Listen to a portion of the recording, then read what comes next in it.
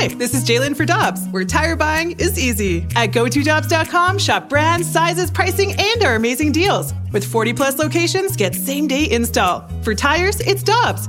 For deals you can use, click on GoToDobbs.com now. This is the Carricker and Smallman podcast on 101 ESPN.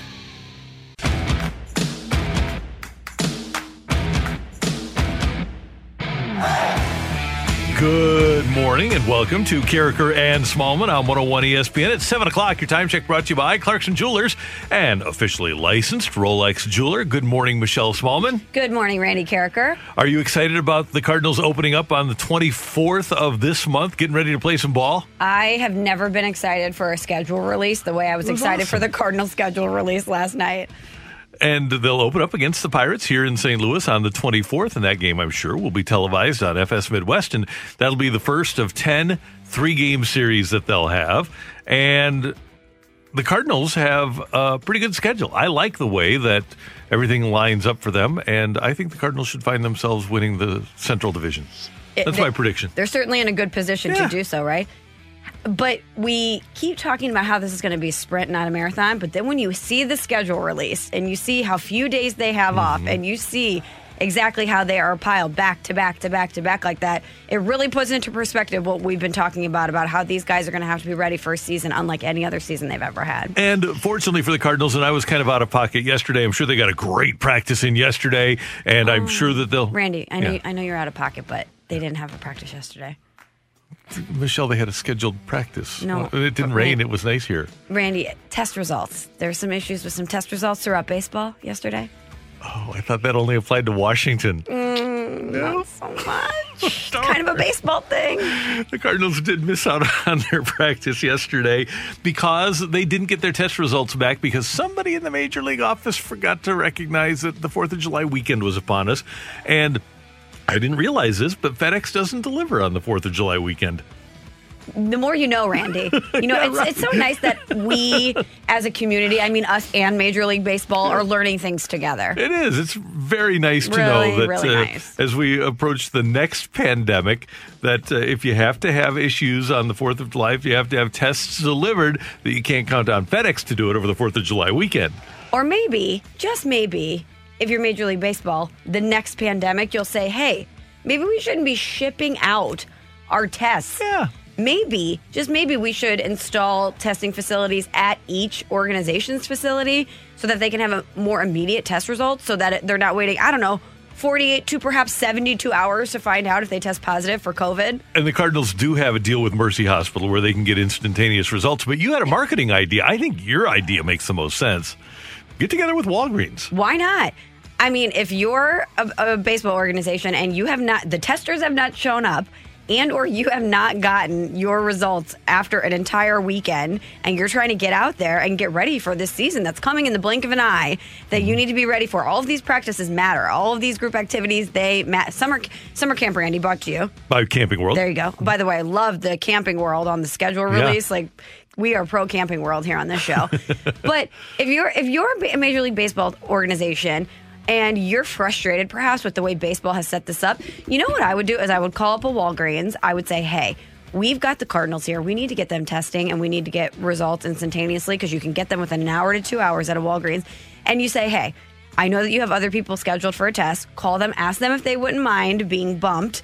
And if so, we will assign them a player, as you mentioned yesterday. You'll give them some sort of a swag bag. And then, boom, the Cardinals can go through the Walgreens. Imagine the great publicity they would get on both sides.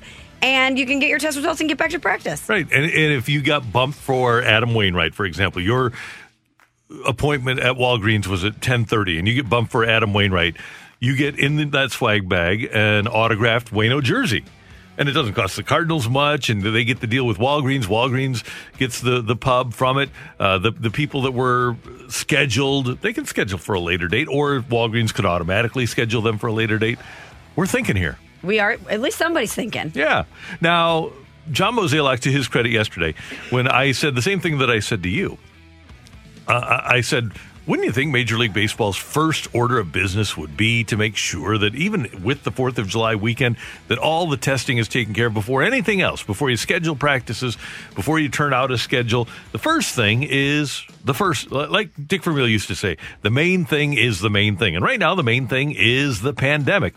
And to his credit, John Mozeliak was much more restrained and patient than Mike Rizzo, who issued a scathing release on behalf of the Washington Nationals, who also had to practice yesterday. Did we already mention that the Cardinals have scheduled practice today, by the way? You should know that the Cardinals are going to practice this morning at the ballpark. So they got their test results back, and they're going to be good to go.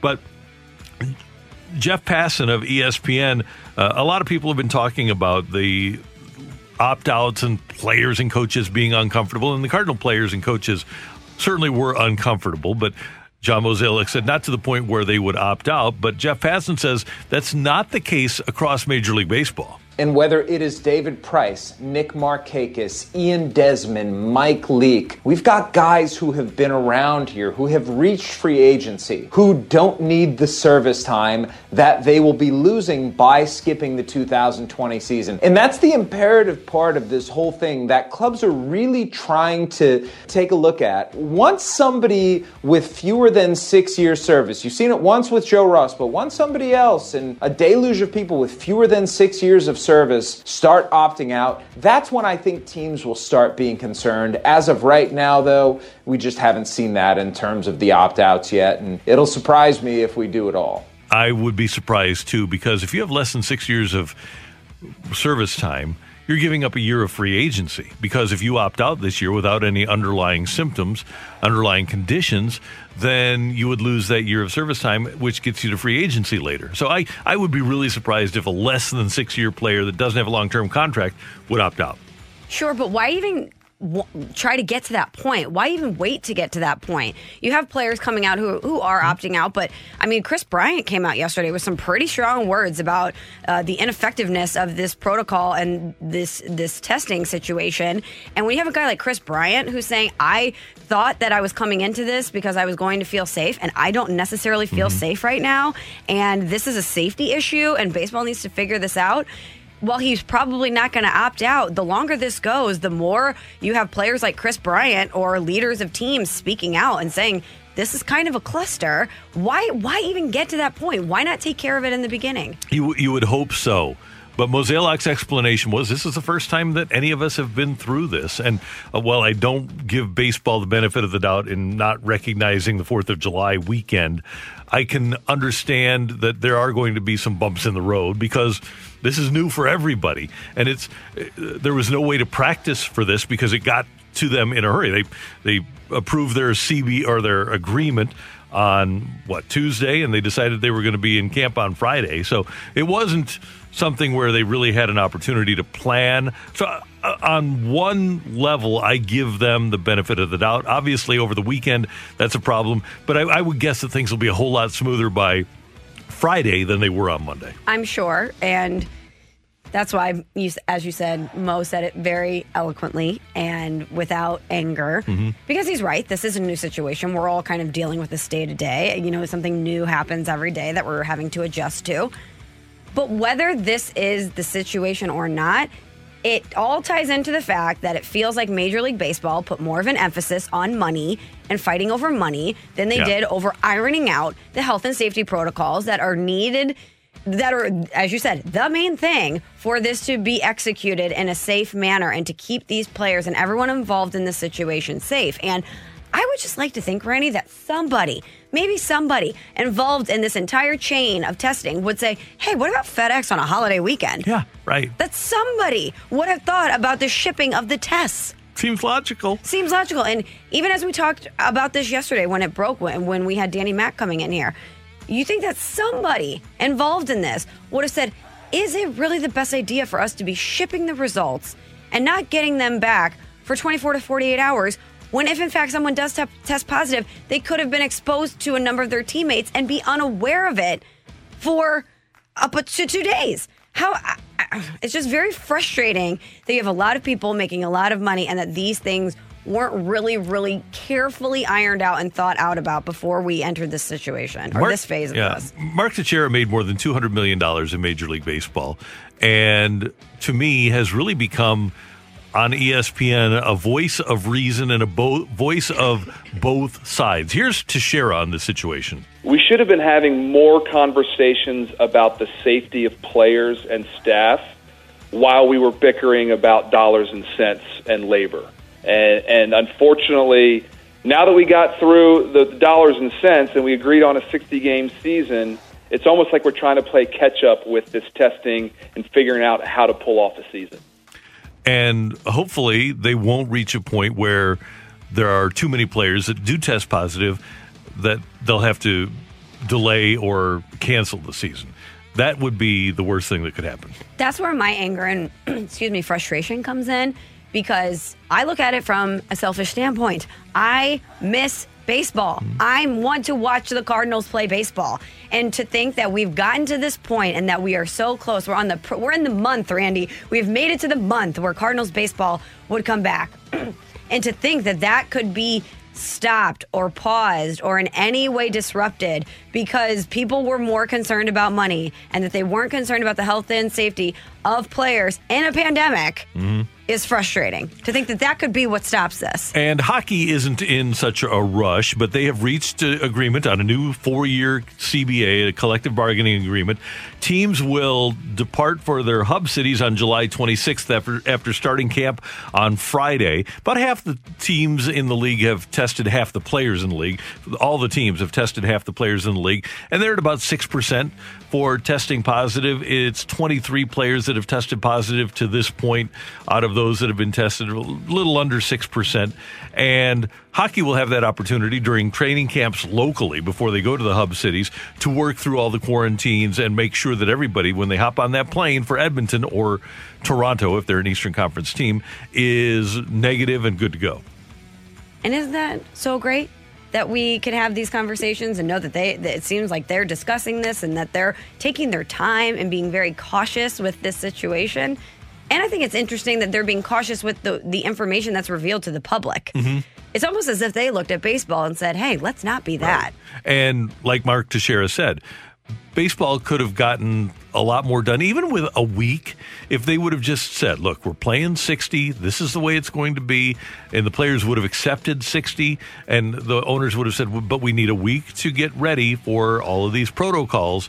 If they would have just saved themselves a week, they would have been a lot better off. Because at every step here, since they really closed training camp down, remember, they announced they were closing spring training and the Cardinals were still playing.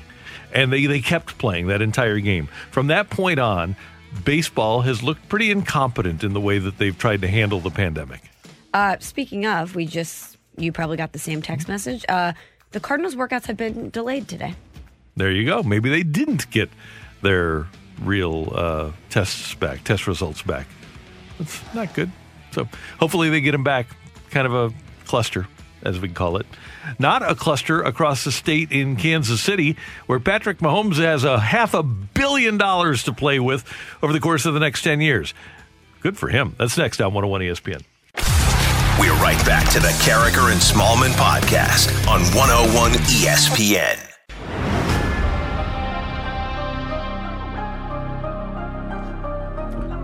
Michelle, do you think that Patrick Mahomes is having a good morning? I think he's going to have a good morning for the next 10 years, Randy. A 10-year deal worth $450 million to stay a member of the Chiefs. And by the way, it's a 10-year extension, so he's with the Chiefs for 12 more years.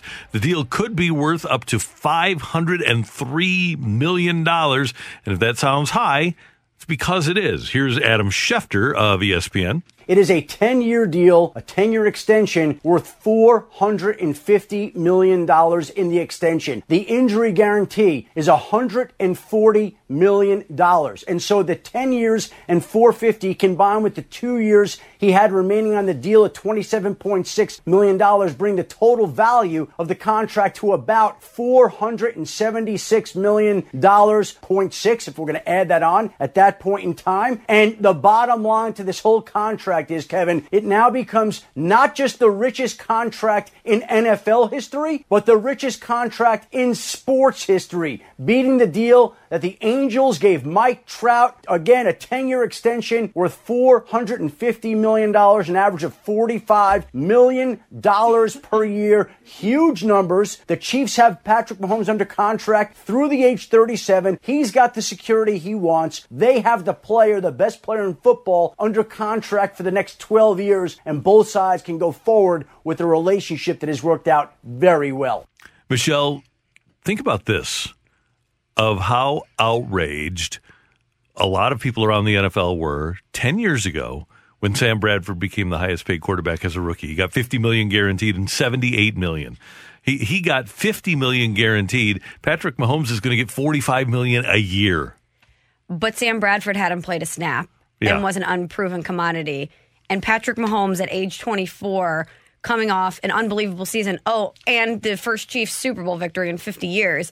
This is almost a bargain for the Chiefs in a lot of ways. He is not only a proven commodity, he's as sure of a thing as there's going to be in professional sports at his current age. I would argue that because they have that Super Bowl win and the circumstances under which they won, just like the Blues, first time in 50 years, I would argue that that deal is always going to be worth it. For the next 12 years, because Patrick Mahomes led them to a Super Bowl and was the Super Bowl MVP, I believe that they can't go wrong with this deal. And I think that the Chiefs with Patrick Mahomes at quarterback will kind of be like the Packers were with Brett Favre or the Packers with Aaron Rodgers because of his unique abilities, his escapability, his arm, his ability to play off script, as coaches would say. Every time you go into a game when he's your quarterback, doesn't matter who your other players are, you can have a bad defense, you can have a bad offensive line, you can have bad receivers, and that guy gives you a 50-50 chance of winning the game just because he's so good. And if you're the Chiefs, that's something you're willing to pay for, a 50-50 chance to win any game based on one player. And I know it's unrealistic to put these expectations, these Super Bowl expectations on Patrick Mahomes because it is a team sport. But based on what we have seen of him and knowing that he's going to be with Andy Reid for basically the majority of this contract, one would think, right? That you're pairing an amazing coach with an amazing player and knowing that he's going to give you that chance to win and to think about how much this has already elevated the Chiefs franchise. You know, Tom Brady and Bill Belichick is the closest thing to comparably. And while I don't want to put them in the same conversation as far as Super Bowl wins because that's unrealistic, when I look at Brady and Belichick, think about how just having those two guys in your organization made the Patriots great and made them better. Think about all the players that would want to go play there because of Belichick and because of Brady. That would take less money to go play for those guys. Think about a free agent looking at Kansas City saying, oh, they've got Andy Reid. Oh, and Patrick Mahomes is going to be there for 10 years. I'll take less money because I know if I go into that organization, I have a great chance to win. And they'll have to take less money. And this has happened to multiple organizations. It happened to New Orleans with Breeze. It happened to the Packers with Rodgers. You aren't able to keep everybody. And when one person is taking up such a high percentage of that salary cap, then players have to want to play there for less, or you're going to have to draft exceptionally well. And that's going to happen. They're going to lose Chris Jones. The Chiefs aren't going to be able to keep him around. They aren't going to be able to keep all of those receivers. I'm interested to see what happens with Travis Kelce now. Are they going to be able to keep him? And I know they've got Kelce and Hill for the next few years, but are they going to be able to keep those guys, build an offensive line, and then have a representative enough defense so that they can play? By the way, I looked it up. It was Manning. Peyton Manning was the highest paid quarterback 10 years ago. He was making 15.8. So the highest paid player and the highest paid quarterback salary has basically tripled in the last decade. And earlier today, Tim Hasselbeck was on with Mike Golick and Trey Wingo and said he was disappointed that Mahomes had signed for such a long time because he pointed that out 10 years ago. He said, what's it going to look like in 10 years? Gosh, who knows, right? But if you're Patrick Mahomes, don't you want to not have to deal with it? You're looking at this sum of money that you're getting. This doesn't even include endorsement deals. And if this is a place you want to be, if this is a coach you want to play for, why not just say, hey, give me the money. That way I can build my career here and not have to worry about it. If this is the security that he wants and where he wants to be, it's mutually beneficial for both parties to get it done at this point. And even though you mentioned all those questions about how are they going to build around him, what happens with Travis Kelce, et cetera, I still think this is a no-brainer deal for the Chiefs. And it's interesting to think that a franchise quarterback could get paid this much money, and it is a shocking amount of money, and that it's universally looked at as a great deal. It is a great deal for both sides. And here's a great thing. And for all of our disdain for the NFL, they did have the foresight when they started free agency in 1993. And actually, this started back in 1960 when Wellington Mara, the owner of the Giants, agreed to across-the-board revenue sharing. So every team makes essentially the same amount of money. In baseball, if the Royals had the best player, there's no way that they would be able to keep him. In football, because you have revenue sharing across the board, the Chiefs, in the market that they're in, a smaller market than St. Louis, are able to pay Patrick Mahomes just as much as the Rams or the Giants or the Bears would be able to. That's the wonder of the NFL, that everybody has a chance to win because everybody is making essentially the same and spending essentially the same. And you've got to love that, especially as we sit here in Missouri. So wait, I know we don't like the NFL, but the Chiefs are kind of our adopted team, They are, no? yeah. So congrats to us then that we have secured Patrick Mahomes for 10 years because we get to talk about him for 10 years. A little over a year ago, who was sitting over at Enterprise Center watching the Blues in the Stanley Cup playoffs? Wearing a Blues sweater. Yep. That's right. That was Patrick Mahomes. That was Patrick Mahomes. So it's pretty cool. And I like seeing those big deals. And it is remarkable that somebody has already eclipsed the Mike Trout deal. It is. But when you think about it, a franchise quarterback is the most valuable currency in all of sports for so many reasons.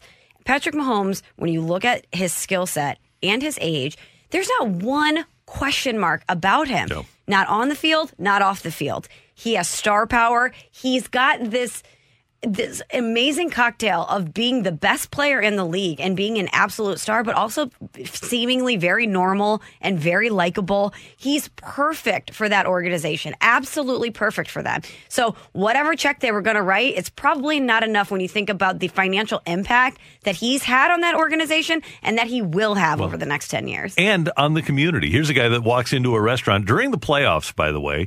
It's supposed to be a pressurized time, and buys dinner for everybody that's in the restaurant. Just that kind of guy. And says, thanks for letting me enjoy my meal. Right. Yeah. He's terrific. And I'm really happy for him. And Chiefs fans across the board, obviously Brad Barnes and BK are both big Chiefs fans, so they're happy this morning as well, but not as happy as he is. $503 million if everything plays out the way he wants it to. And he could still be potentially in his prime. Yeah. In his mid to late 30s. And there are outs in the contract, too. If certain guarantee mechanisms aren't met and things don't work out in Kansas City, it could be a situation where at the age of 30, that he's out there as a free agent.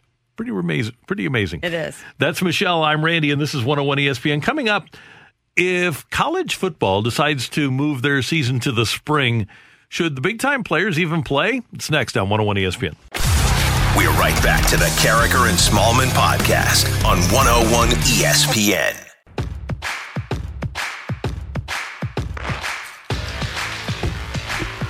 Michelle, ever since Trevor Lawrence was a freshman at Clemson and won the national championship, replacing Kelly Bryant during the regular season, and then beating Alabama in the national championship game, Lawrence, has been regarded as the top pick in the 2021 draft.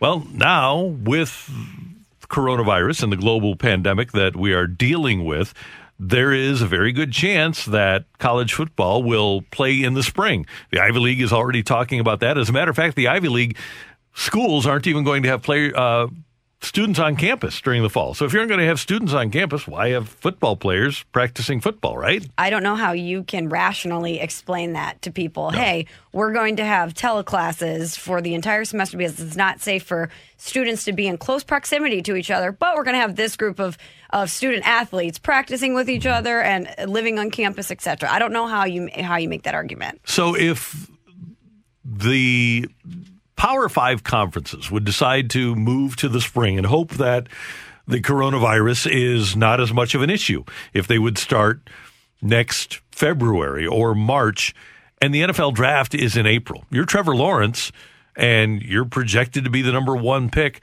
Why would you play so close to the draft? What would the positive be of playing for Clemson in a spring football season? I don't think there is a positive for him. From a business standpoint, there's not. If you're just, hey, I love my team, I love my teammates, I love football, I'm a competitor, I want to play, despite all of the negatives that lay before me from a business and a career standpoint, then yes, of course, he can bring those points up. If I'm his agent, if I'm his family, if I'm anyone in his close circle of advisors, I'm saying to him, you've already proven everything that you need to prove. Why risk getting injured and potentially disrupting your future for a situation where it's not going to benefit you? And I think it's different if there is a fall season, because that would be a full year without playing. And it does give him an opportunity, A, to enhance his college football legacy, but B, for somebody else to not pass him up. I don't think that in a fall or in a spring season, that the way the sport would be played, that there would be a chance for somebody in college football to pass him up and ascend to the number 1 spot in the draft. I think that could happen during the course of a normal fall season where you have 11 games. But if I were him, and I very rarely say a player shouldn't play, but if they're playing a spring season, I wouldn't play if I were Trevor Lawrence, or any college senior, by the way. Any college senior that expects to go in the first round of the draft. No, because you're not only risking injury, which is first and foremost, you want to protect yourself from a physical standpoint. When you think about all of the different factors that are going to lay before you as a college football player in the spring, if you were to go out there and not be as great as expected, it's totally understandable given all of the circumstances. But why even put yourself in that position to have to explain why you may not have played as well because of all of the chaos going on around you? Or why even put yourself in a position to where you could potentially contract the virus and get sick? And I know younger people are recovering at a faster pace and it's not affecting them in the same way, but what if it does? What if it in some way a star player were to contract the virus and they would have respiratory issues, and then teams would have questions, how long is this going to take you to heal? What kind of long-term effects could this potentially have? Why even put any of those questions out there? And right now in Florida, the majority of people that are contracting the coronavirus are 21 years old. So it is affecting young people. And that's another good reason to do it, because you don't know what the future holds. And my observation is, and I hope I'm wrong, that by the time we get to 2021, January of 2021, and we're hoping Broadway comes back and sports is normal, but it sure doesn't seem like the projections lead me to believe, at least, that we're going to be back to normal by early next year. I think that's wishful thinking. I like to do positive programming, so let's just, say, hey, here's hoping. But based on our very limited sample size of how this has changed so much, the evolution of how this is going, I don't know if we see society back and sports back the way we want it to be by that time period. And as we try to bring sports back, just now in 2020, down in Orlando, you've got MLS and FC Dallas, because of 10 separate COVID-19 positive tests, has had to withdraw from the MLS tournament. They're getting their season back underway, and they're going to play, but they're just going to do it without the Dallas team that flew down to Orlando and just was loaded with positive tests. Which I think is the right decision. It's upsetting for a lot of people, but how are you going to rationally do this? How would you rationally try to say, hey, we have 10 people testing positive, but we're going to figure out a way to play? You can't do that. So if it is half your team, and I think this is one of the reasons that baseball went to 60 players, having that 60-player pool, so that you could literally lose half of a 25-man roster and have enough players. You don't have enough soccer players to do that. You don't have a farm system. You don't have enough guys. But my belief is that baseball was not planning on this, but protecting themselves against the possibility of losing 12 players. Well, I wish that they would have protected themselves against these testing malfunctions, no? Yeah, that would have been nice. That would have been nice. Yeah. But bringing it back to college football, I still don't envision a scenario where college football is able to go off without a hitch. We've seen a lot of young people testing positive. We know that if, even in the springtime, if college athletes are brought back to campus, it's unrealistic to think that these young men and women that are collegiate athletes are going to alter their lives so significantly and not feel untouchable that they wouldn't be going out to parties or going out to bars or perhaps taking this a little less seriously. And it's just the nature of your life when you're in that stage of life. And then compound that with being a collegiate athlete, being in great shape, and essentially having a lot of things in life handled for you. You have a different mindset. So when we've seen collegiate football teams get together for practices, we've seen a lot of people testing positive. I don't know how they expect this to go off without seeing an outbreak of positive tests. And like Gabe DeArmond told us yesterday, and he's exactly right, it doesn't take a genius to figure this out, but Gabe is. But college students are going to be college students. Of course. And there's a level of invincibility that all of us have while we're in college, and especially college athletes, because they've never had any physical adversity. They're in great shape, and they hit each other, and most of them have never suffered a serious injury. If you have a team of 105 players, you might have 4 or 5 that have had a serious injury, but the majority have never had to deal with any physical adversity at all. So I'm sure they're saying to themselves, why not? Well, it's not going to get me. Nothing else has gotten me, and I'm a football player. So that's one of the things that college football, I think, would have to concern itself with, and it's going to be very hard to contain that many young people and that much testosterone. Without a doubt. Randy, let's say you're a head coach. Let's say you're Dabo. Okay. Trevor Lawrence comes to you and says, Coach, should I play spring football? Should I play? What do you say as the coach? Because it's beneficial for you if he plays, but also you have to protect your player, and you think about the legacy of your school if he goes in the draft in a certain position, right? This is me taking the approach of Calipari or Coach K. No, you have nothing else to prove here. You go pro and we'll be fine. We've recruited a lot of 5-star guys. We'll be fine playing our season. But my job as a head coach when you got here is to act as your surrogate father, your second father, and to do what's best for you. What's best for you is to prepare for the NFL draft. Randy, you would be a great head coach. Thank you. I think you'd be great in the room. You think? You'd be good on the couch with the parents. I think you'd be nice great. Window dressing. Yeah, see? Oh my gosh, this soup, amazing. Thank you so much. That's Michelle. I'm Randy, and this is 101 ESPN. Coming up, take it or leave it. Get your text into the Air Comfort Service text line, 65780. Tioli, next on 101 ESPN. We're right back to the Carricker and Smallman podcast on 101 ESPN. Take it or leave it. Give us your feedback now by texting 65780. It's Take It or Leave It with Carricker and Smallman on 101 ESPN.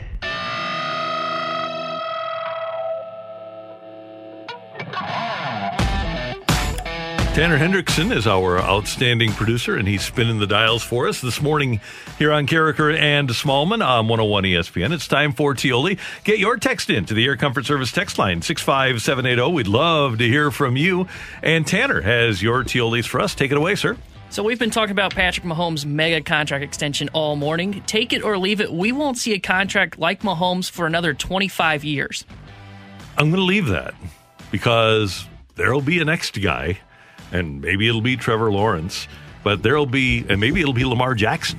Oh. But there will be a next guy. There has to be that becomes the highest paid player in NFL history. It happens every year. So Lamar Jackson, electric, dynamic player. Certainly. Have you ever seen an old running quarterback is what you're thinking? I was just going to say, Randy, but the way that he plays the game, I would not be as confident giving him the Patrick Mahomes deal as I would Patrick Mahomes, obviously. No, I wouldn't either. And there are no quarterbacks that I would feel comfortable, even Mahomes, giving a 10-year contract to. But somebody's going to get more money than Mahomes is because Mahomes has set the standard. Mm-hmm. Maybe it'll be Jordan Love. Somebody like that. Oh, that's bold. Yeah. That's not How about that? You like that? I'm going to leave that one, Randy. But you never know. Hey, we never thought Aaron Rodgers would be the highest paid quarterback in the NFL when he was taken at 24. That's true. So sticking with Patrick Mahomes, take it or leave it, this contract will be worth it only if he wins at least 3 Super Bowls and 3 MVPs. I'm going to leave it. I'm going to leave it too. I think it's already worth it because Me they too. won one. And to the point that you made when we had the segment, he puts you in a chance to win every game. And that's more than you can say for almost any player out there. And I think Brady Belichick is such an outlier that they have set an unrealistic standard of what it means to win. Because look at how many great quarterbacks have gotten one and maybe haven't even gotten a chance to get a second one. And while I think given Mahomes' age, his skill set, and the fact that he has Andy Reid coaching him, that he's certainly in a position to win more than one, I would be willing to bet that in that span he wins one more, at least one more. But more than that, and even that's going to be a difficult task. It's really difficult to win in the NFL.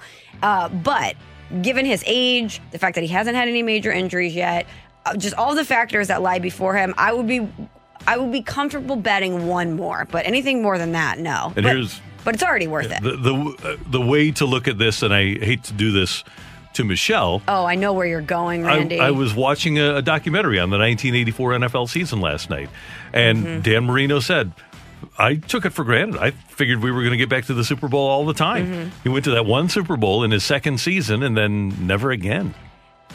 And he had the great coach, but he had no run game, Randy.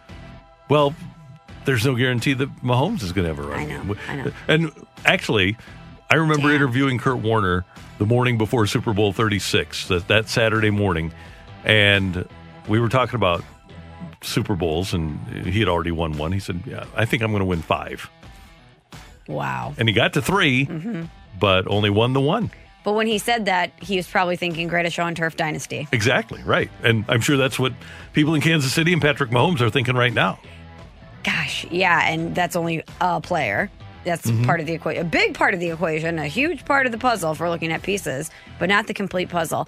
And gosh, yeah, we know it better than anybody here in St. Louis to think of all those pieces that Rams team had and to think about how quickly it dissipated. Gosh. Sad. It really is. That is such a bummer. Take it or leave it, the Cardinals pitching staff this year will be tops in the league in ERA.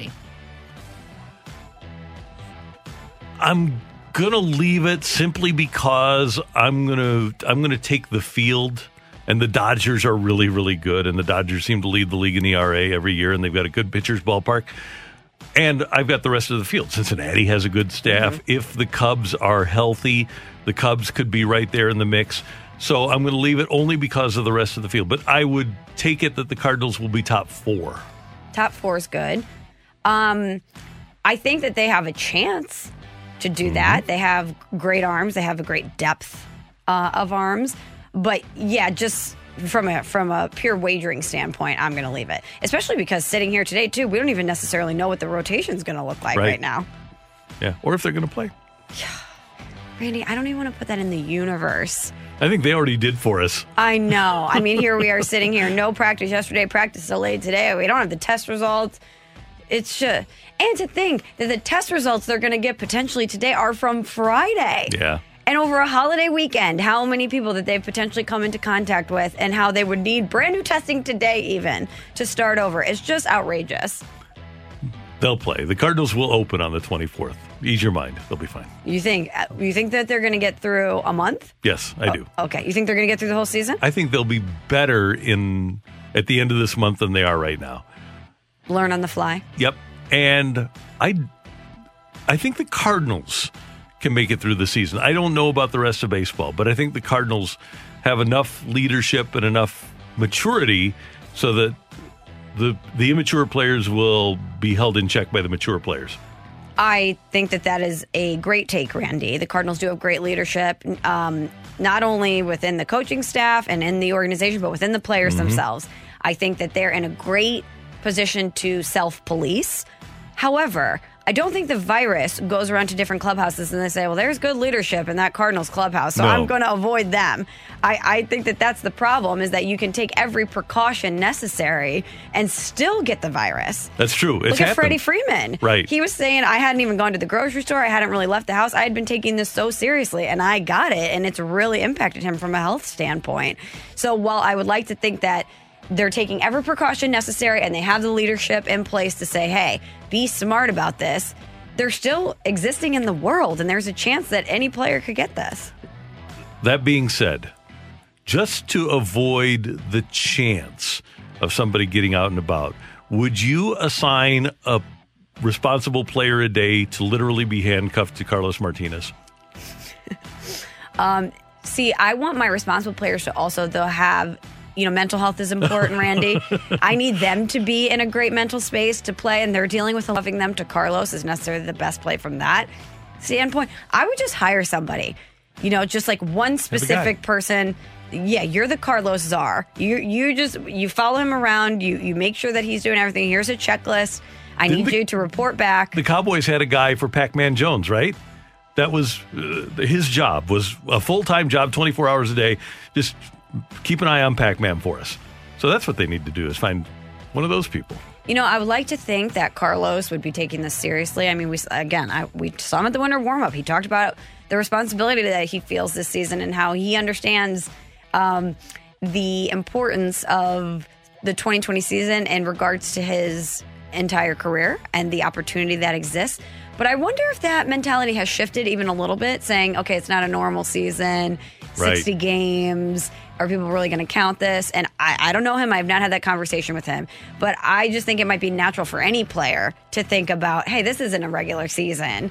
So all of these precautions that I was taking, or all of this stuff that I was doing before, I might not have to be so strict with myself, even though they should be even more strict. He has been seen in Sauget, Illinois, and not because he's a huge baseball fan and went to a Grizzlies game. Recently? Oh, no. Oh, I was going to say. I think there's video. Oh, in the past. Yeah, back in the day. Yeah, I thought you meant recently. I was no. that does not seem like the place to be. No, not right now. No.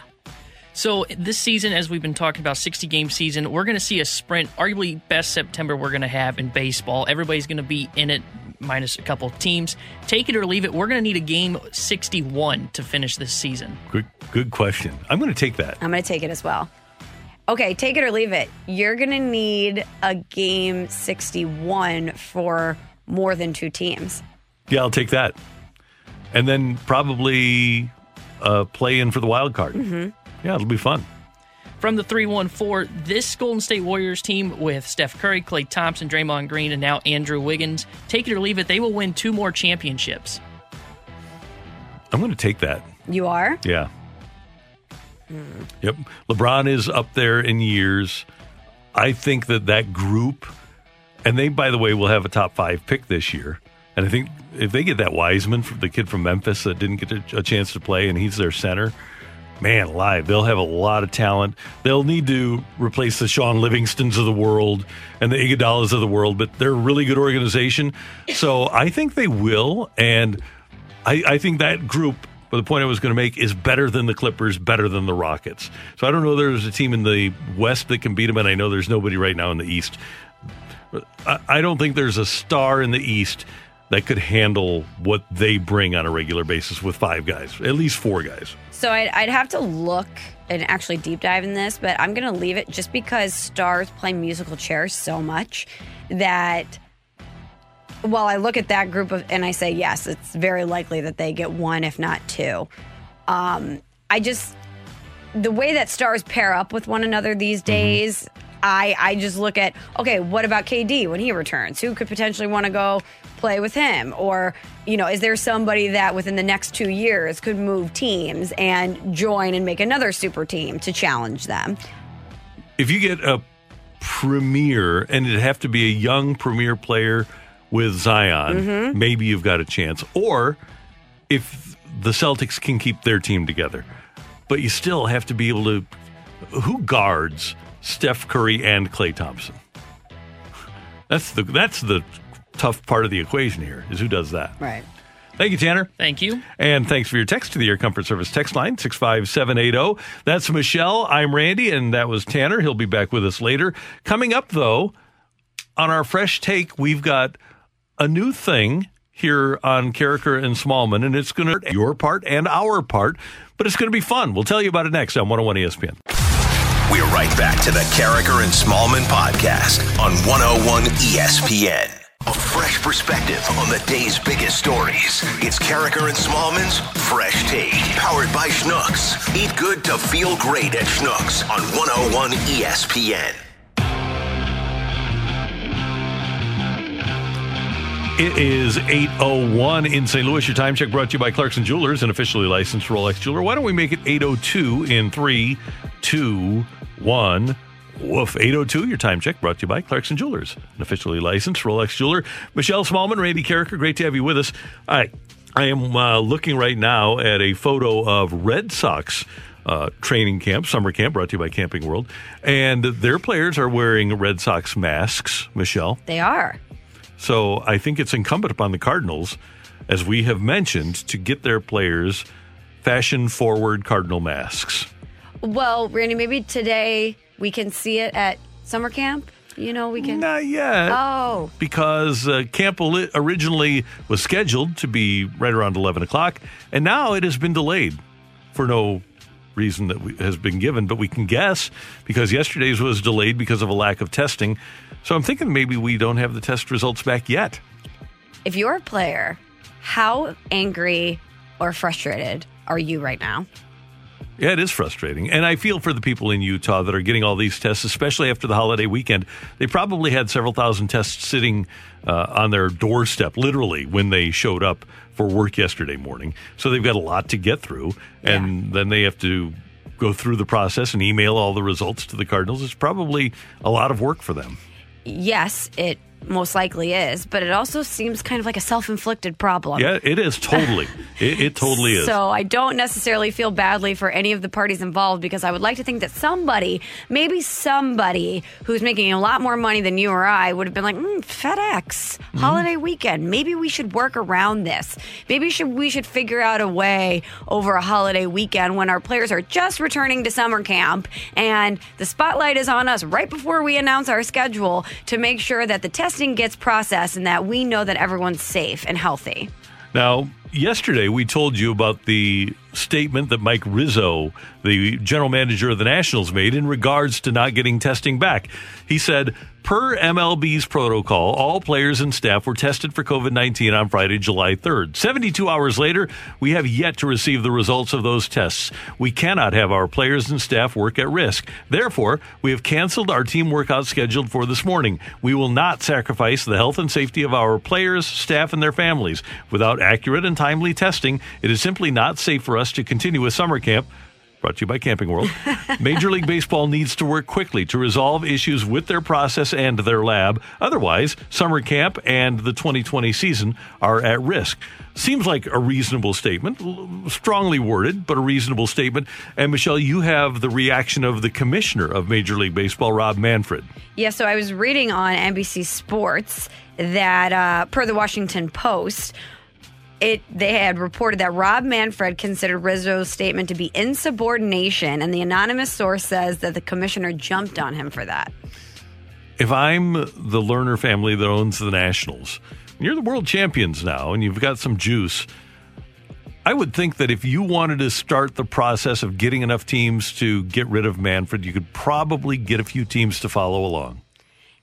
Yes, most likely. You would think, especially at this stage of the game, given the broken road that led us to this exact moment.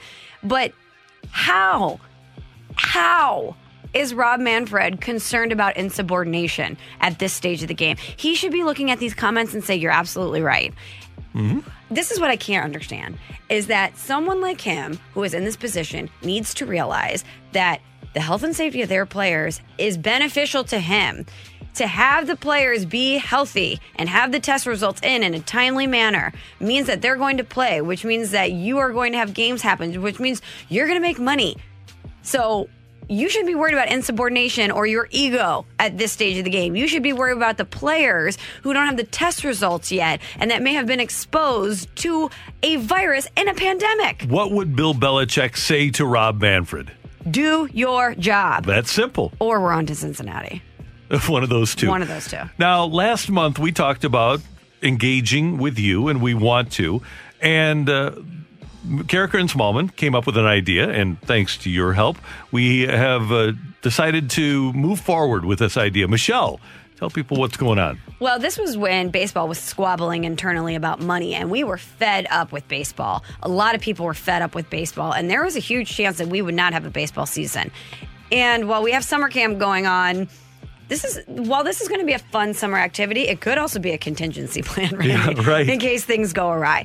But we wanted to harken back to a great time in baseball. We wanted only positive baseball memories this summer, because what is summer without baseball? So we said, you know what? We need to read a baseball book. And we crowdsourced with all of our great Carricker and Smallman community here. We had put out a poll of 4 potential options, and the winner... What was the hashtag? You know, I did hashtag BBC, and that... I'm here to tell you, don't do that. Yeah, don't. Don't hashtag BBC, especially from your work computer. And more importantly, don't click on the hashtag from your work computer, because then you'll have to have an uncomfortable conversation with your boss like I did. I was like, hey, if I get flagged, it was... I didn't mean to look at that at 8 a.m. on a Tuesday on my work computer. Sorry about that. So, do we have a new hashtag or a new name? Because we cannot go with BBC. Baseball Book Club. Wasn't it BBBC? BBBC? Yeah, Baseball Book Club? I don't know, but that's even too close to comfort for me. How about KMBC? No, that's probably a radio station, huh? Or KS. There we go. Sounds KSBC. like a directional college. No. Carricker and Smallman Book Club. KSBC. KSBC. Yeah.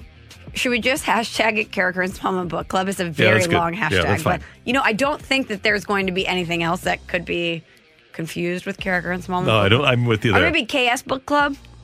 Yeah, good. Okay. Okay. That's shorter. I like it. Well, we did put out the poll. It did have the accidental hashtag. We had to delete that poll and then put up a new poll because we didn't want people accidentally getting redirected to maybe images that they weren't expecting. So the results were in, and 3 Nights in August, the Buzz Bissinger book about Tony La Russa, was the winner, and we have the book here in our hands. And we thought, okay, we'll break this up essentially into a couple groups, 4 groups essentially of about 50 pages, because it's about 270 pages long. So per the math here, if we break this out into 50 pages, we can get 53 pages, and we're at chapter 4. So let's set a timetable here. When are we going to start this? When do we need to have our 53 pages read by? Let's give everybody the opportunity to get a book. Right now it's Tuesday, and you can go on Amazon and get the book cheap right now and get it into your hands by Saturday? Oh, probably before that if you have Prime. Oh, no doubt about it. But or go to your local bookstore. Yeah. Right. Support a local bookshop. Do we still have those? Yeah. Okay, good. So pick up 3 Nights in August and start reading.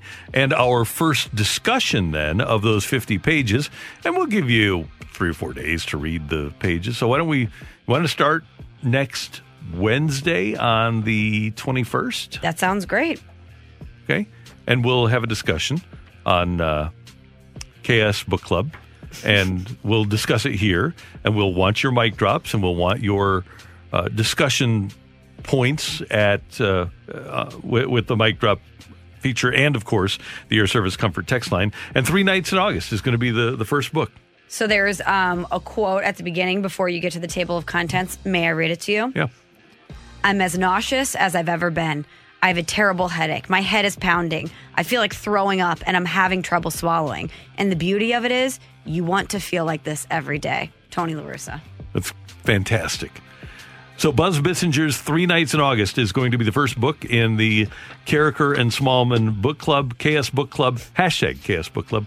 And yeah, there won't be any problems with that hashtag. Let's hope not. I read this book a long time ago, and I'm looking forward to rereading it. And I would hope that a lot of fans get involved with the book club. And we're gonna make it fun. We might even come up with stuff for the book club. We'll see. Stuff. Yeah. I like it. Who doesn't like stuff? Everybody loves stuff. Next up, as we roll on here on Carricker and Smallman, normally when a baseball schedule comes out in the season before, like you're in August, and you say, okay, well, they play the Yankees next year. Last night was a little bit different. We'll talk about the Cardinals schedule release next on 101 ESPN. We're right back to the Carricker and Smallman podcast on 101 ESPN.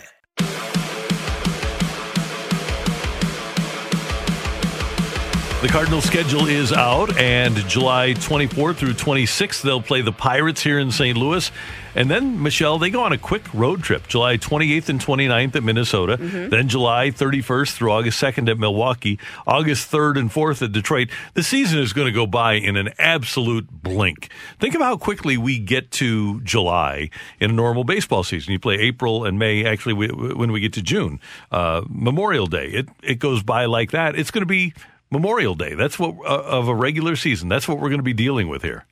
Normally you say, okay, I'm not going to make a judgment on a team until Flag Day. At what point in this schedule is our, air quotes, Flag Day? When are we going to say, okay, this is this team and we're going to not have really any questions? It's going to, or are we even going to get to that stage? I don't think so. I don't think that a team, well, this team is different because they've been together and we kind of know their personality. But I don't think many teams will be able to glean a personality at all this season. And like we've talked about, it can be a 6 or 7 game winning streak that is the difference between you being great or you being terrible. You can be a 500 team, or you can be, if you do that, if you go on that 6 or 7 game winning streak and then play 500 the rest of the season, then you're looking at 37 wins, 37 and 23. But you very easily could play 500. One of the concerns that I have, Michelle, is the end of the season.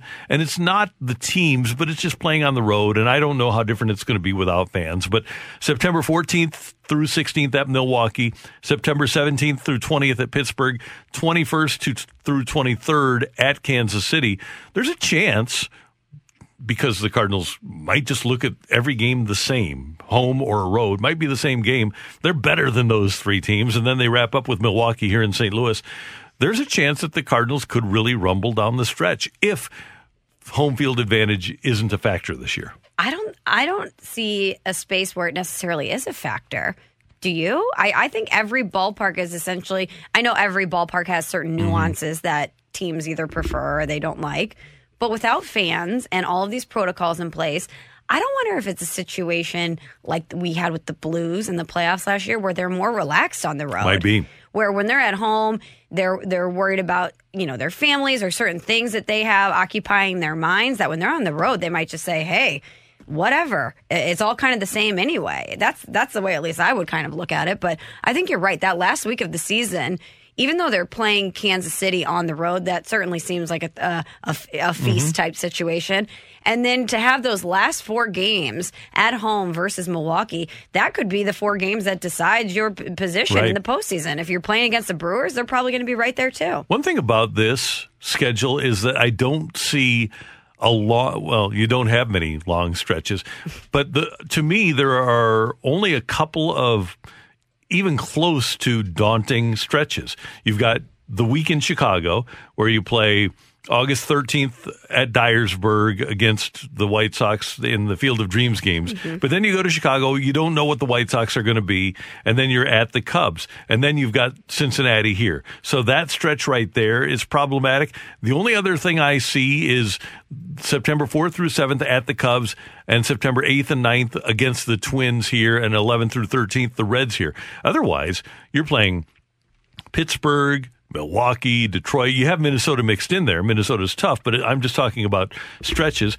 Then you get Detroit again, and Detroit, along with Baltimore, is probably going to be the worst team in baseball. Pittsburgh is not going to be good. This is a schedule where you use the word feast. The Cardinals should be pretty full by the end of the season. Yeah, when you look at the games versus, as you said, Detroit, Pittsburgh, and then what do you think about the Royals? Do you think that they're going to feast on them as well? Yes, yeah, me too. So you got at least 3 teams in these 60 games that you should be looking at as a great opportunity. And the Cardinals are going to have to be solid offensively, like they weren't in the NLCS last year. They're going to have to pick up the same way they did during spring training, right from the get-go. when they take on the Pirates. And remember, the Pirates don't have Clint Hurdle anymore. They don't have Ray Searage as their pitching coach. They've traded away all their stars, and they're not going to be good. I was going to say there are real questions about how good they're going to be. Mm-hmm. No, there aren't any questions. Okay. They just aren't going to be good. Minnesota, we know, can hit a ton of home runs. They upgraded their pitching during the offseason. Milwaukee has a great manager in Craig Counsell, who always seems to get the most out of the starting pitching talent that he has.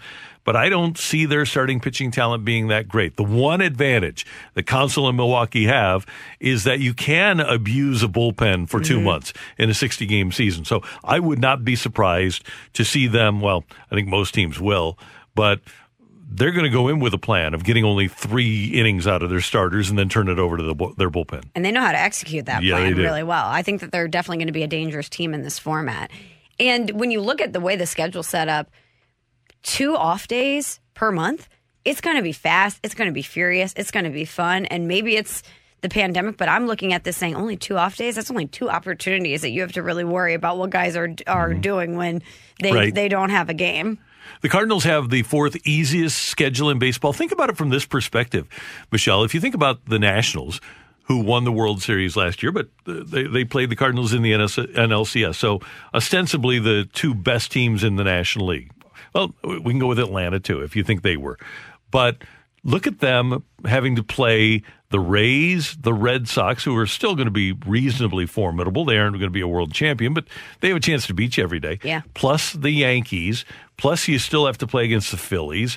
If you're the Braves, you do have to play against Washington. The Mets are better than they were last year. There are a lot of bumps in the road if you're in the East. There are a lot of bumps in the road if you're in the West, because you've got Houston, you've got Oakland. They're good. Obviously, you've got the Dodgers. San Diego should be better. The Diamondbacks are always competitive. This seems like, to me, the easiest division, the central divisions, and the easiest schedules in baseball. It does, and you can make the argument that that's a positive or it's a negative, because while it's a positive that you certainly put yourself in a better position to win, there is the iron sharpens iron argument to say if you're playing these good teams consistently and you're the ones that emerge on top, you're probably in a better position from a competition standpoint to go on and win the World Series. If teams, because of the shortened schedule, aren't able to get as many innings out of their starters, or if starters or any pitchers get injured, the Cardinals have a massive advantage. There is not a single team that they'll play among these Central Division teams that has the wealth of pitching that the Cardinals do. In fact, I might argue, and I know Derek Gould and Rick Hummel had this debate at STLtoday.com a couple of months ago, and we've talked to several Cardinals players about it. You might get to the Cardinals' second 9 pitchers, and they might be as good as Detroit's first 9. That's how much Detroit is going to struggle. Pittsburgh, too. Pittsburgh has some talent there. But if you go in terms of depth, the Cardinals' second 9 guys might comprise a Pittsburgh staff. That's how good the Cardinals' pitching is. Advantage Cardinals. And you'd like to think that there's, from a logical standpoint, that their offense is going to at least improve from what we last saw. So if you got the pitching depth and you've got even a slightly improved offense, even just a functional offense, they're in a great position. So let's think about that, because that's really the X factor. And I know we're sunshine lollipops here because we look at the schedule, we look at the Cardinals' talent, we look at the fact that they won the division, they were in the NLCS last year, and we think, okay, they should win. The offense could be the issue because there were times last year when they didn't hit bad pitching. And if they don't hit all the pitching and score a bunch of runs, then not a bunch of runs, but enough to support their really good pitching, then there are teams capable of beating them. The Cubs, if they don't suffer injuries, the Reds, if they don't suffer injuries in this National League Central. And if Counsell is able to keep that bullpen clicking for Milwaukee, there are definitely teams out there that could upset the apple cart. Are you more concerned about Milwaukee or Chicago? The Cubs, for 2 reasons. Because they've done it before, and because if they can keep their 5 starting pitchers healthy, and then they've got Kimbrel at the back end, they can come up with a way to get from the 6th inning to the 9th. Milwaukee, I still don't think that their starting pitching is great. They've got talented arms. and they might wind up being great. But I don't think in an environment like this where you don't really have a spring training that they're going to be great. And I have seen Craig Counsell wear out Hader. And I know that they're going to get the rest of their bullpen back. Knievel is going to be back. But Hader is the key, and you just can't pitch him every day like they did last year. Maybe he won't wear out after 60 games. But that's the way Counsell uses him, is to kind of meat grind him a little bit. But again, 60-game schedule, I mean, grind the meat. Yeah. Oh, yeah. You know what I mean? I would. If I was him, I would say, you're our weapon. We only have a sprint here. I'm going to utilize you, obviously, in a smart way, but I'm going to utilize you as much as possible. And by the way, Milwaukee did make pretty dramatic changes during the offseason.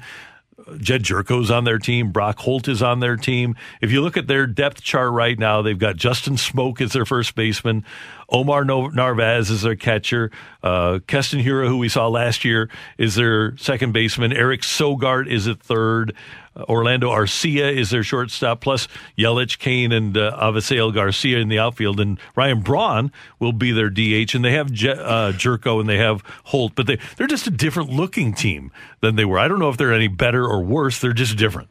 I just pulled up the Cubs schedule. We talked about that last week for the Cardinals. The last week for the Cubs, heading into that weekend, they have a 3-game series versus Minnesota, but then 4 versus the Pirates, 3 versus the White Sox.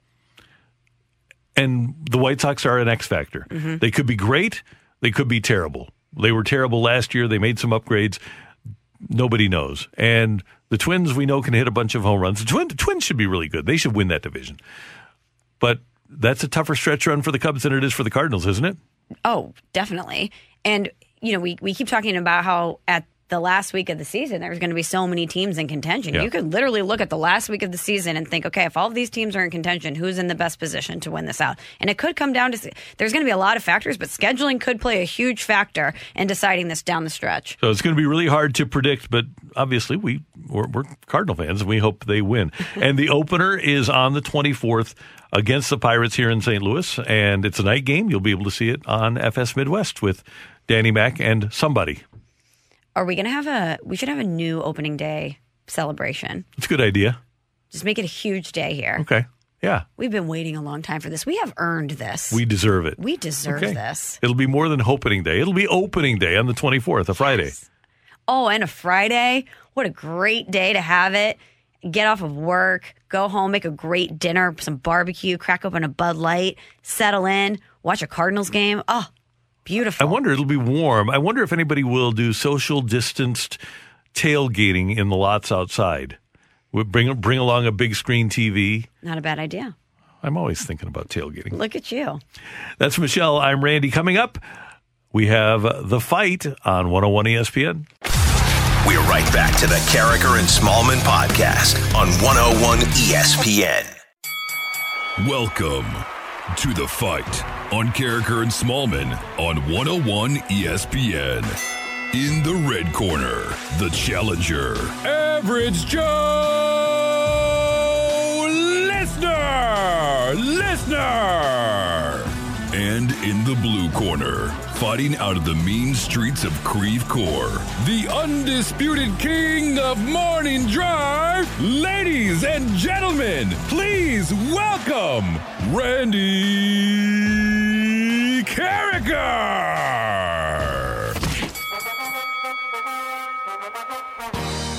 Welcome back to Carragher and Smallman here on 101 ESPN 833, which means it is time for The Fight. You heard that fancy intro.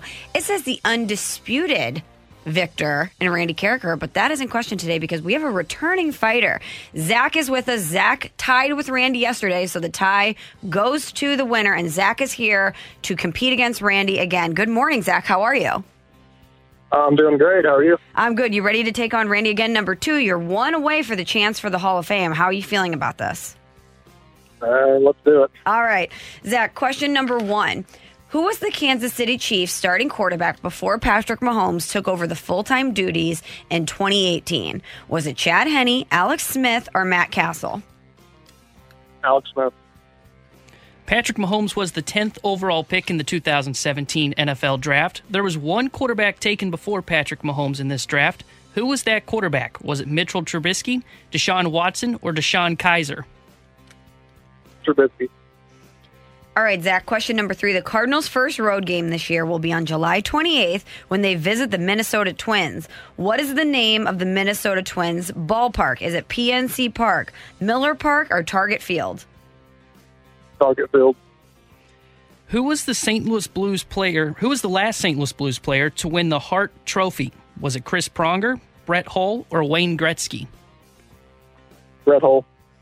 All right. Tanner is on his way to get Randy. Zach, now that you've heard the questions, confidence check. Where are you on a scale of 1 to 10? I'm feeling pretty confident. Yeah, you kind of cruised through those, no lie. Oh, Randy. They were pretty easy, honestly. Yeah, For they Randy, were. I'll probably roll them too. But see, you have to think then, are they going to be easy enough for Randy? They usually are for him. Right. All right. Well, Randy, by the way, came in with a slight jog. He is chipper and ready to go. I thought I was running late. I was talking to Mike Ryder out there, and thought I saw the door open. I said, "Oh, better get going." There you go. Well, Randy, say hello again to Zach. Zach, hello again. Good to have you with us. Good to have it. Ready, Randy? I'm ready. Question number 1. Who was the Kansas City Chiefs starting quarterback before Patrick Mahomes took over the full-time duties in 2018? Alex Smith. Randy, Patrick Mahomes was the 10th overall pick in the 2017 NFL Draft. There was one quarterback taken before Patrick Mahomes in this draft. Who was that quarterback? I believe that would have been Mitchell Trubisky to the Bears. Man. Yikes. And they traded up to get him. Yikes. Think about that. Yeah. Rough. Randy, the Cardinals' first road game this year will be on July 28th when they visit the Minnesota Twins. What is the name of their ballpark? Target Field. And last one, Randy, who was the last St. Louis Blues player to win the Hart Trophy? Chris Pronger. We've got a winner. Go crazy, folks! Go crazy! We have a winner. And still champion, Randy Carricker! Brought to you by Dobbs Tire and Auto Centers. Your best choice for quality tires and expert auto service. Dobbs. Great fight, but I'm sorry, Zach. Randy edged you out 4-3. Let's run through the answers here. Alex Smith was the starting quarterback for the Chiefs before Patrick Mahomes took over the full-time duties in 2018. He went 9-6 as the Chiefs starter in 2017. Mitchell Trubisky was the quarterback taken before Patrick Mahomes in that draft. He went 2nd overall to the Bears. The Twins play at Target Field, and I went there last summer, Randy. First time there. Beautiful ballpark. Yeah, they do it right in St. Paul, Minneapolis. They do. An underrated city. People need to talk more about Minneapolis. It is good. Great city, especially in the summertime. And Chris Pronger was the last Blues player to win the Hart Trophy. That was in the 99-2000 season. He had 14 goals, 48 assists, and 62 points. Zach, sorry you didn't come out with the victory, but great showing over these past 2 days. All right. Thanks for having me, guys. Hey, and Zach, thanks for the shout out on Twitter, and we do appreciate you listening every day. Yep. Okay, take care. Zach with us on 101 ESPN. So, yeah, he when he won yesterday, he put that up on social media, and we do appreciate that. Yeah, thank you for the shout out. And he said he listens every single day, so we're glad to have him. And you can participate every day. All you need to do is text 65780 to the Air Comfort Service text line anytime between 7 and 8 o'clock, and that's when Tanner gets our participant for the day. Yeah, text in. I wonder if people are intimidated to text in Randy. I wonder if they think, okay, I could take down Randy. This is going to be my day. Or if they think, man, I don't know. Randy's mega mind. I don't know if I want to go against him on a big platform like that. No, I don't think people are intimidated. They shouldn't be intimidated because they get the opportunity to take me down. I think that's probably the fun, is the bragging rights. For me, that's the fun of it. And there's a lot of people that know a lot about sports. So don't be intimidated. It's a fun thing. And you get the options. Yeah. As a listener. Michelle, during our last commercial break, I ordered the 3 Nights in August book for the book club, the KS Book Club. Nice. Hashtag KS Book Club. Love it. And we're going to start reading it once we get it. I think I get it on Thursday. I do. And so I'm looking forward to it. And it was only $10.25. So order 3 nights in August, and the Carricker and Smallman Book Club starts next Wednesday. That's when we'll start reviewing the book. You might even have it on a bookshelf.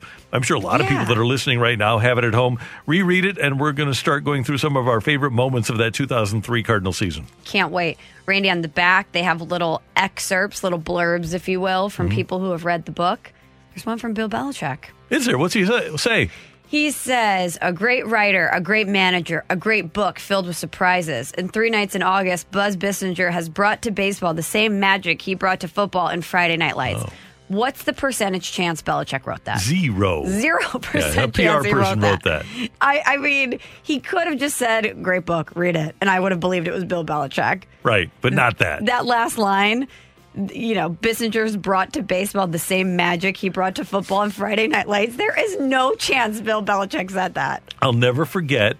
None. During that 2003 season that Bissinger writes about, the Cardinals had a bad bullpen, and they signed Esteban Yan and Pedro Borbon Jr. And one night in August, Tony puts in Esteban Yan, who was a big sweater. He could have had the sweat nickname before Dennis Reyes did. And Tony brings Yan into a game, and he was terrible. And as he's walking back to the dugout from the mound, he looks up to Walt Jocketty's box, and it's almost like, hey, if you're going to give him to me, I'm going to pitch him. Mm-hmm. And he knew that he was going to get blown up, and he did. And thus the 2004 Cardinals were built. Maybe from that one glance, hey, if you're going to give me this guy, I'm going to pitch him. It's your fault. Can you imagine sitting in that box and Tony La Russa gives you the glare like that? Yeah, oh, man. Yikes. Yeah, but Tony had no choice. That's what he had to do. But think about what they did in 2004. In terms of rebuilding the pitching staff. Obviously, they got Chris Carpenter back, but they signed Jeff Suppan, and Woody Williams was terrific for them. He had come over in 2002. They finally got Matt Morris healthy. They trade for Jason Marquis. They trade for Waino. They fixed the bullpen by getting a guy like Ray King down there. They had it was just a really well-formed unit. I think that's an underrated part of baseball is you can have a lot of good players, but having a unit that works together in sync is what makes a great team. And that team was great. There was a place for everything and everything for a place. The lineup fit perfectly together. Everybody defensively fit perfectly together. You didn't have anybody out of position, and everybody that did play a position was great at what they did. Mm-hmm. It was a really good team. Is that the best Cardinals team you've seen that didn't win? Best team I've seen that did or didn't win. Wow, really? Yeah. They were better than 82. They were better than 06. They were better than 11. As much as I love the 85 team, they were better than the 85 team. That was the best Cardinal team I've ever seen. Do you think that adds to the lore of the Red Sox? I mean, they were a team of destiny, and it was interesting when I moved to Bristol, talking to so many Red Sox fans there. They said after they beat the Yankees, it was just kind of like, if we win, great. But that to them was the World Series. But then to think that they would go on and beat that Cardinals team too? That was impressive. And it was a team of destiny, and things were working against the Cardinals because Carpenter got hurt. Right. And they were gassed at the end. That was a tough series against Houston, and then they went in with literally no days off. Something had happened in the schedule. So they win Game 7. They go to Boston, and I think they played the next night. And so that wasn't a very good way to start off the World Series. So, yeah, there were a lot of negatives in the World Series, but it happens. I remember a little bit how I felt after that, and I was kind of resigned to, it's a team of destiny. They've waited long enough for this one. Is that how you felt at the end, or were you angry? No, I wasn't angry. I was okay with them winning it because I do think if you go back and look at who was available to the Cardinals in that World Series, that just wasn't the team that won 105 games. They were really compromised by injury and just being worn out down the stretch. That's Michelle. I'm Randy, and this is 101 ESPN. Next up, we're going to head to the Brown and Crouppen Celebrity Line. Our friend Bob Nightingale will talk about the schedule and testing and more on 101 ESPN. We're right back to the Carricker and Smallman podcast on 101 ESPN.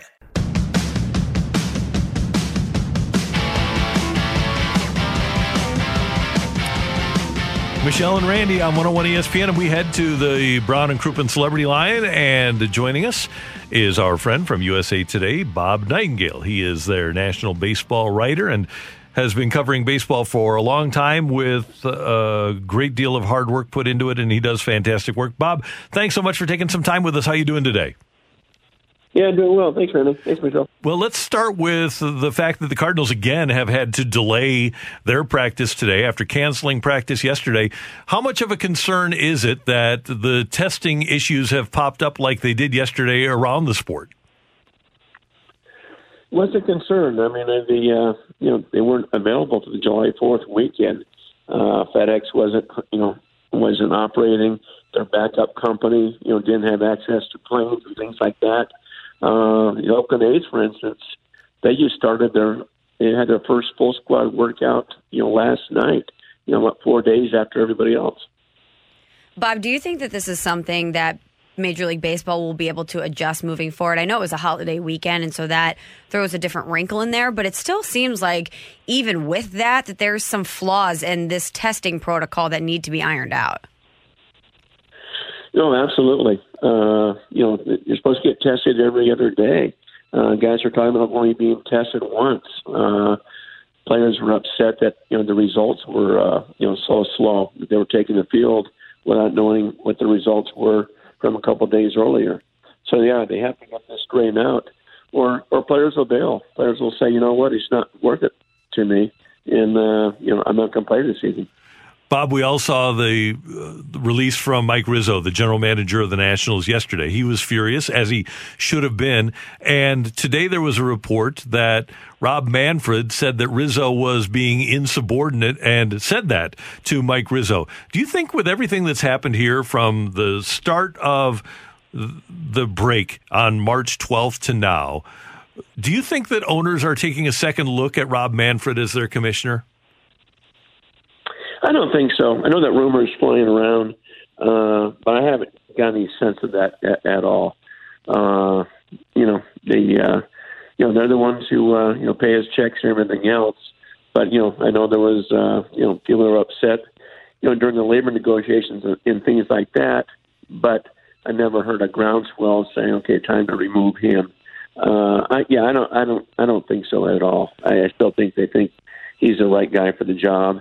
And I think, with Manfred or MLB calling out Mike Rizzo, I think they're very sensitive now to any criticism or negativity, in the sense where, hey, we're all in this together. We're going to go through some growing pains with this process. It's going to be a minor miracle if we make it through 60 games. Let's all have an understanding here. And I do think, Bob, there's a couple of things that go into Manfred for fans that might not be paying attention.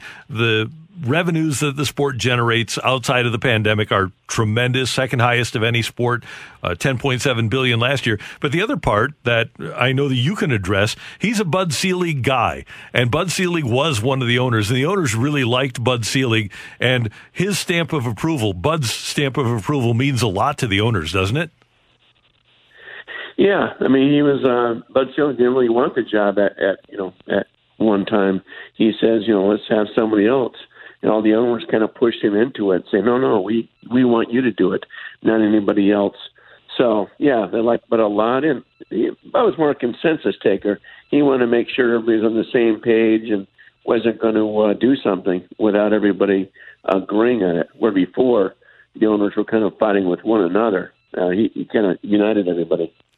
On a positive note, Bob, we did get the schedule released last night, and after you've had a chance to pore over the schedules, what's a team or team that you think is in a great position to succeed this season in this 60-game setup after you've seen their schedule? Well, it's hard to judge just from the home and road. I mean, for instance, you look at the Chicago Cubs, they played the Cincinnati Reds 10 times, like the Cardinals in the same division.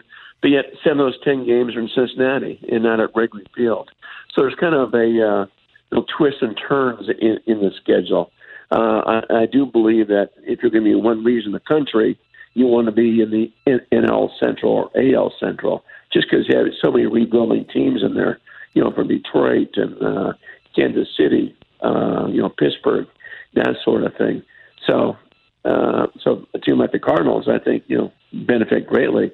I think I saw where the Cardinals have the third or fourth easiest schedule in baseball this year.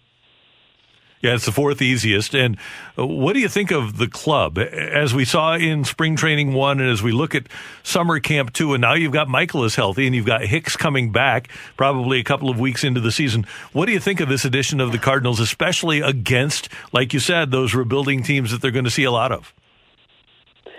Well, I like the fact that the Cardinals are more of a veteran team. They've all been together. I think that's going to be beneficial. I think the teams that have a lot of youth are going to struggle just because they haven't been there. They don't have that experience. Where if you have veterans, usually you worry about those guys breaking down and getting tired in midsummer. Well, now these guys should have fresh legs and good to go. So I favor the veteran teams at a time like this. Bob, you had an interesting tweet yesterday about Major League Baseball attempting to go to Nashville. You talked about Music City Baseball, this group that wants to bring baseball to Nashville, and some really interesting names involved in there, including Dave Dombrowski, Dave Stewart, and our own Tony La Russa. What can you tell us about Music City Baseball and their quest to bring baseball to Nashville? Yeah, even Alberto Gonzalez, the former U.S. Attorney General, is in that group. Bob Kenrick, that Negro League Hall of Fame director, is in the group. So, yeah, it's just they believe that Nashville is ready. I think it's the 29th biggest market right now, fast-growing city. And they believe they're ready. They want to do something very similar to what St. Louis has, Atlanta has, with the ballpark village. Atlanta has an area called the Battery. And they want an expansion franchise. If not, they're willing to have some team relocate there, like a team like the Tampa Bay Rays. Bob, it'd be really interesting with Tony and with Dave Stewart and with Dave Dombrowski. I wonder if they would hire an analytically inclined general manager, or if this would be the team that forgoes analytics, like kind of the Washington Nationals did last year, and relies more on old school philosophy, because all of those three guys are old school, aren't they? Yeah, they are. And I think Dave Stewart and Tony will be more part of the ownership group. I would think a guy like Dave Dombrowski would probably be more of the president, CEO type deal. Yeah, so who knows? Yeah, they're all old school in thinking. Obviously, Tim Lewis and Dave Stewart have been around forever. And Tony La Russa was the one who hired Dave Stewart as GM of the Diamondbacks, and Dave was only the fifth black GM in baseball history. So, be very interesting what they do. They're trying to become the first, majority-owned, black baseball team in history. Hoping to get over, 51% of the money by black business leaders. Bob, what's your sense of baseball's desire to expand? Well, they definitely want to expand. It just makes it so much easier having 32 teams and not the 15 in each league. I don't know if they're ready to do that yet, though. I mean, teams could love the influx of money. You're talking about $1 billion each team would have to put up. So that's $2 billion there that's shared with the clubs. But I'm not sure they can expand yet because of the stadium issues we still have in Tampa and in Oakland. Bob Nightingale, always good to have you with us. Thanks so much for the time, and we will talk to you soon. All right, my pleasure. Take care. Thank you. See you later. That is our friend Bob Nightingale of USA Today on 101 ESPN. That'd be interesting, wouldn't it? It'd be good for baseball to have Tony and Dave Stewart, and I'm sure Walt would wind up being part of that group, because those guys, Dombrowski, Tony, and Walt, all got to know each other with the White Sox back in the late 70s, early 80s. They've been friends forever, and I'd have to believe that all three of them, and then you'd add in some of those old Oakland A's guys, would be parts of what they would try to accomplish. And we talk about baseball. I mean, think about the conversations that we had even weeks ago about the state of baseball. Is baseball on the precipice of decline? And then we're having conversations about putting a team in Nashville. Well, that's why I asked about baseball wanting to expand and how quickly it'd take, because that's $2 billion. That'd be at least $1 billion per franchise, right? The Royals got sold for $1 billion, right? We can double check that, but I would think it'd be at least $2 billion in the owners' pockets if they would add two franchises. It was $1 billion. So there you're looking at two, and that can make up for a lot of the lost money from 2020's pandemic shut down. That's Michelle. I'm Randy. And today's big thing is coming your way next on 101 ESPN. We're right back to the Carricker and Smallman podcast on 101 ESPN. Opinions do matter. Time for today's big thing with Carricker and Smallman on 101 ESPN. Powered by SSM Health is here, in person or online, to provide the safe, high quality, and personalized care you've come to expect. Visit SSMHealth.com for more information.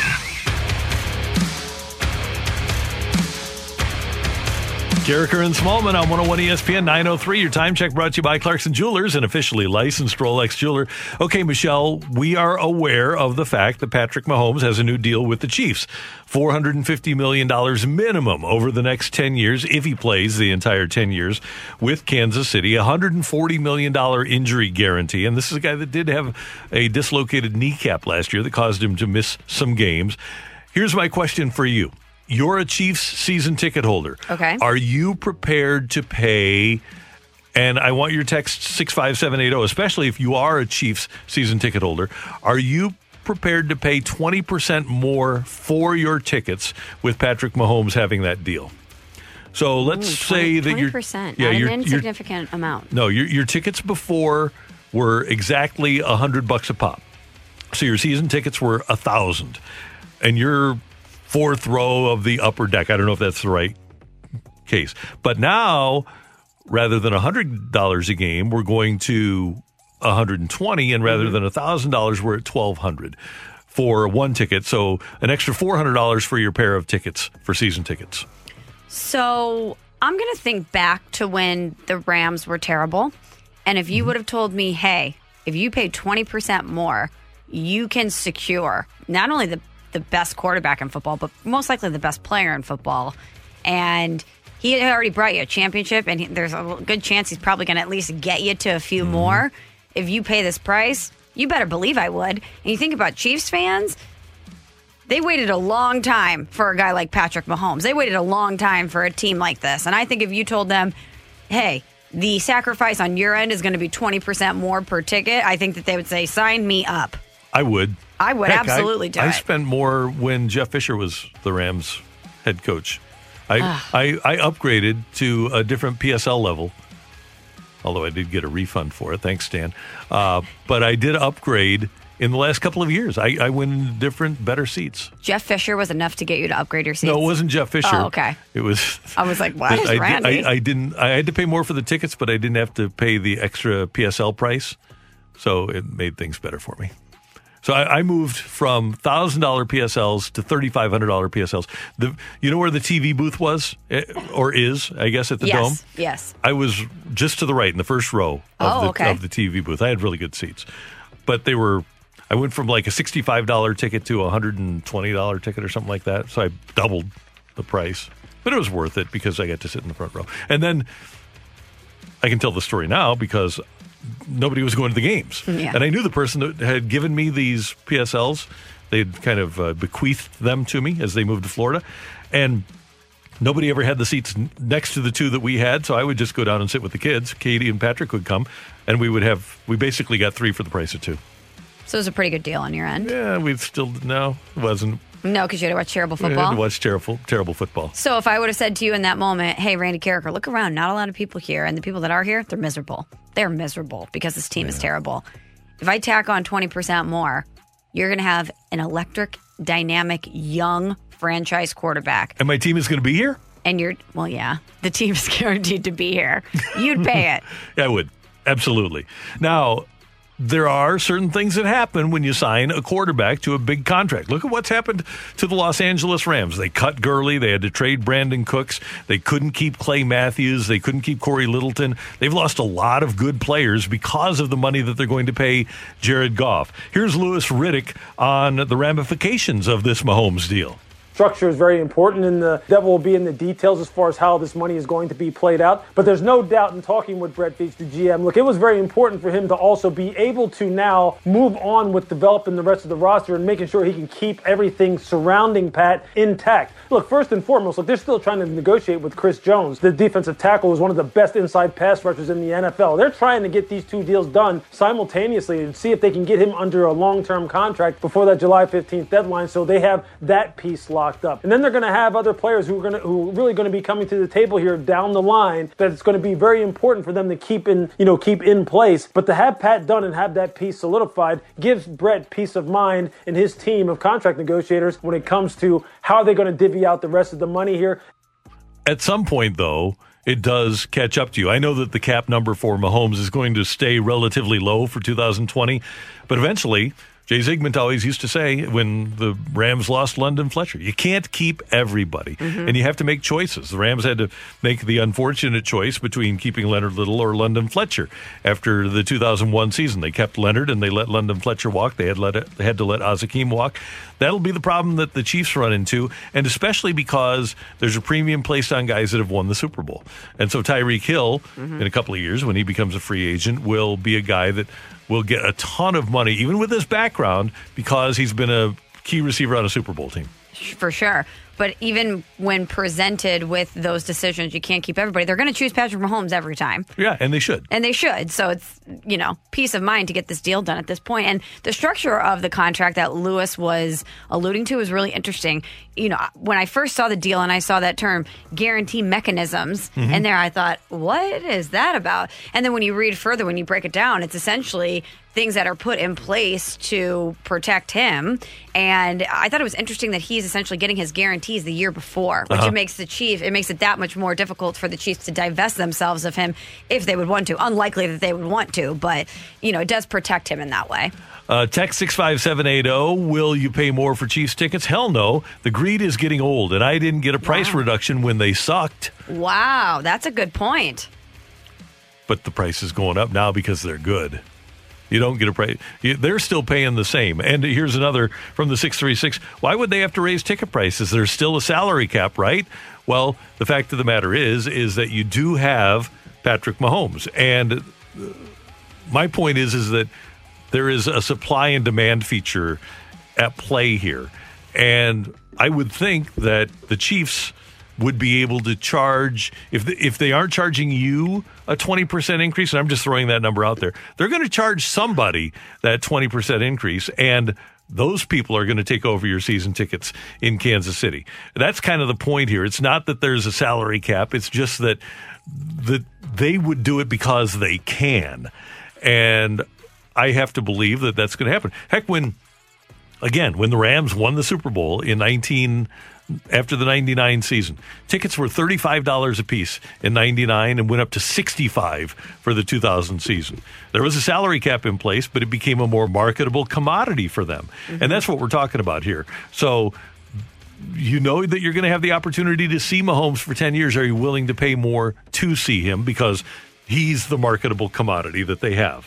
He's the reason you're going to the games. Yeah. Yes, it's the laundry. Yes, it's the team. But it's Mahomes. He's the reason that you're buying the ticket. Right. And they do need, as Louis Riddick mentioned, they're trying to keep Chris Jones. They want to keep other players. And Jeff Darlington of ESPN says that they should be able to do that. Well, just from the conversations that I'm having, it's one of those deals where, yes, it's eye-popping. It catches your attention because of the magnitude, but there's not one person that I've talked to that said anything remotely like, man, that feels like a lot of money for Patrick Mahomes, right? This feels right. And the one thing that we need to understand about this deal is the way it's structured in terms of length actually allows the team to plan. They can make moves on the side. They can start to build their roster knowing exactly who and what Patrick Mahomes will cost them in terms of long-term planning. And I think that Brett Veach, the team's general manager, put it best. He said, we're going to continue to do everything we can to surround him with talent, and this deal provides us more flexibility to do that. I know you might not think that way when you see that monster number, but it truly does allow the Chiefs to continue to proceed with the potential dynasty on the horizon. It's nice to have people that can find loopholes in the cap and contracts. I would say that if Russell Wilson were the exact same age as Patrick Mahomes, to me, those are the two comps. Russell Wilson is a guy who won a Super Bowl while he was young, still in his initial contract. If Russell Wilson was on a parallel path, if they flipped spots, Patrick Mahomes would be the guy getting 35 right now, and Russell Wilson would be getting 45. I think those are the only two comps in the whole league that I would put up there. And I wouldn't even put Lamar Jackson in there because of what you said earlier. Jackson, with his style of play, seems more susceptible to injury. Would you agree with that? That if it were 24-year-old Wilson, he would be getting 45, and nobody would have bat an eye. And the same thing with Mahomes. They're essentially, in terms of commodities, the same sorts of players. Yeah, they're little to no question marks about either of those guys on or off the field. Right. As a leader, as a player. Yeah, I think you could interchange those as far as time. It is amazing that Mahomes, with this deal, and granted, he's still on the fourth year, and he'll play the fifth-year option for, I believe, $17 million. But the average annual value of $45 million is $10 million a year higher than the next highest quarterback. $10 million a year higher. And he deserves it. Randy, what do you think Jerry Jones' reaction was when he saw this news alert come down? I wonder, because Dak Prescott's price had to go up, right? Had to. Even though he hasn't won a Super Bowl, he's probably saying, well, if that guy's 45 and I was asking for 40, I'm not out of bounds asking for 40. And it looks like a pretty good gamble on himself, no? Yeah, smart move. That's Michelle. I'm Randy. It's 101 ESPN as we roll on. You're Killing Me, Smalls is coming your way here on Carricker and Smallman. We're right back to the Carricker and Smallman podcast on 101 ESPN. What's totally killing Smalls right now? You're killing me, Smalls. You're Killing Me, Smalls with Michelle Smallman on 101 ESPN. Scott Burnside of The Athletic coming up to talk some hockey in about 15 minutes here on 101 ESPN. But right now, it's time for... You're killing me, Smalls. Randy, 5 years ago today, an iconic sports picture was released to us. I'm talking about the banana boat. Oh, man, I didn't realize it was that long ago. 5 years ago, LeBron James, Chris Paul, Dwayne Wade, Gabrielle Union on a banana boat cruising through a crystal blue ocean. That is such a great memory. I wonder if it's a great memory for them, but it probably didn't get any better for that group, right? Certainly LeBron and Wade won their championships. That had to be the greatest day of Chris Paul's life. What, being on the banana boat? Yeah, with those guys. Thinking, maybe. Man, one of these days I'm going to play with these guys. And now he's Thunder. Yeah. But that was really good use of photography and social media on their part. Well, I think somebody sniped it of them. Oh, okay. And released it. But, you know, all those conversations about I know Dwayne and LeBron played together, but Melo's part of that group. All those conversations of, in the 90s, Jordan and those guys wouldn't have ever done that. They took a lot of heat for all being friends and hanging out in this way. And I thought it was interesting after The Last Dance to see... Jordan golfing with Danny Ainge and having conversations and hanging out with opposing players. We just didn't have social media then, so you weren't as aware of it. Right. And I don't think anybody, I won't say that. I don't begrudge those guys getting together to play together with their friends because we see the drama in the NBA and how often players don't like each other. And look at the T-Wolves with Wiggins and Karl Anthony Towns and Jimmy Butler, how they all hated each other. Group of talented guys that should have won. So when you can get a group that likes each other, that's talented, I think they should get together and lead a happier life. Okay, Randy, I'm saying that you get to go on vacation and ride a banana boat with 3 other members of the sports media world. They could be national, local. It can't be anyone here on 101 ESPN, just for fun's sake. Who are you picking to ride on the banana boat with? If you could do the LeBron, the Chris Paul, and say, all right, I'm going to curate my group of friends here, and we're going on a banana boat. Who's on your boat? 2 of them are Romo and Barkley. Okay, great picks. Who would be I think I might go with David Fairty. He's a funny and interesting guy, and he's already friends with those guys. So I think I might go with that group. How about you? So Barkley's on there for sure because he's a blast, or at least seems like a blast. This is an interesting question because I really liked your Barkley-Romo combo here. I might go. I'm trying to think. I need a play-by-play person who's really great. Who's your favorite play-by-play person? Maybe Joe Buck? Yeah, Joe would be fantastic. Having Joe on there? Either Joe or Mike Tirico, who's just a sensational human being. He's just a fun, engaging, genial guy. Well, I'm going to add Joe Buck just because I like the optics of me, Joe Buck, and Charles Barkley. Yeah, that'd be fun. And then, so I need, one more person?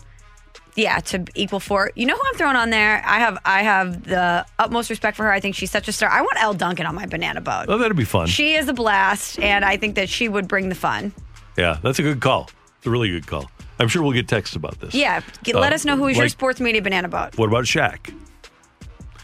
But, okay, on the banana boat. I'm also thinking if I have Charles, though, do I want Charles and Shaq on the banana boat? They don't always get along. Oh, and we're also thinking about weight distribution here.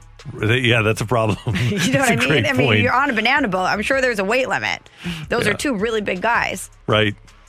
I'm trying to think of someone else. Who is somebody in the NFL? McAfee. Okay, he would be fun. There you go. I was trying to think who in the NFL would be a black. Booger McFarland, maybe? Yeah. Could we still count Gruden? Or is he? Yeah, you could count him. Gruden Even though he's, not in the booth anymore, he was a member of sports media for a long time. Barkley, Romo, and Gruden would be fun. Barkley, Romo, and Gruden would be a blast. Gosh. There's a lot of ways you could go with this, but I think you need a play-by-play guy.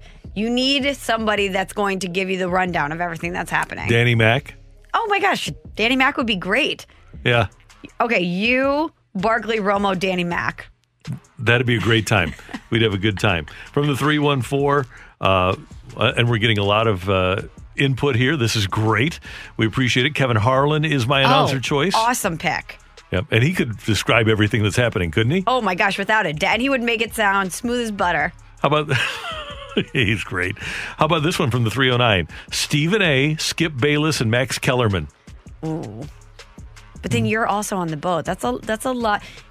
Okay, and imagine, think about when you've been on a tube or a banana boat type situation.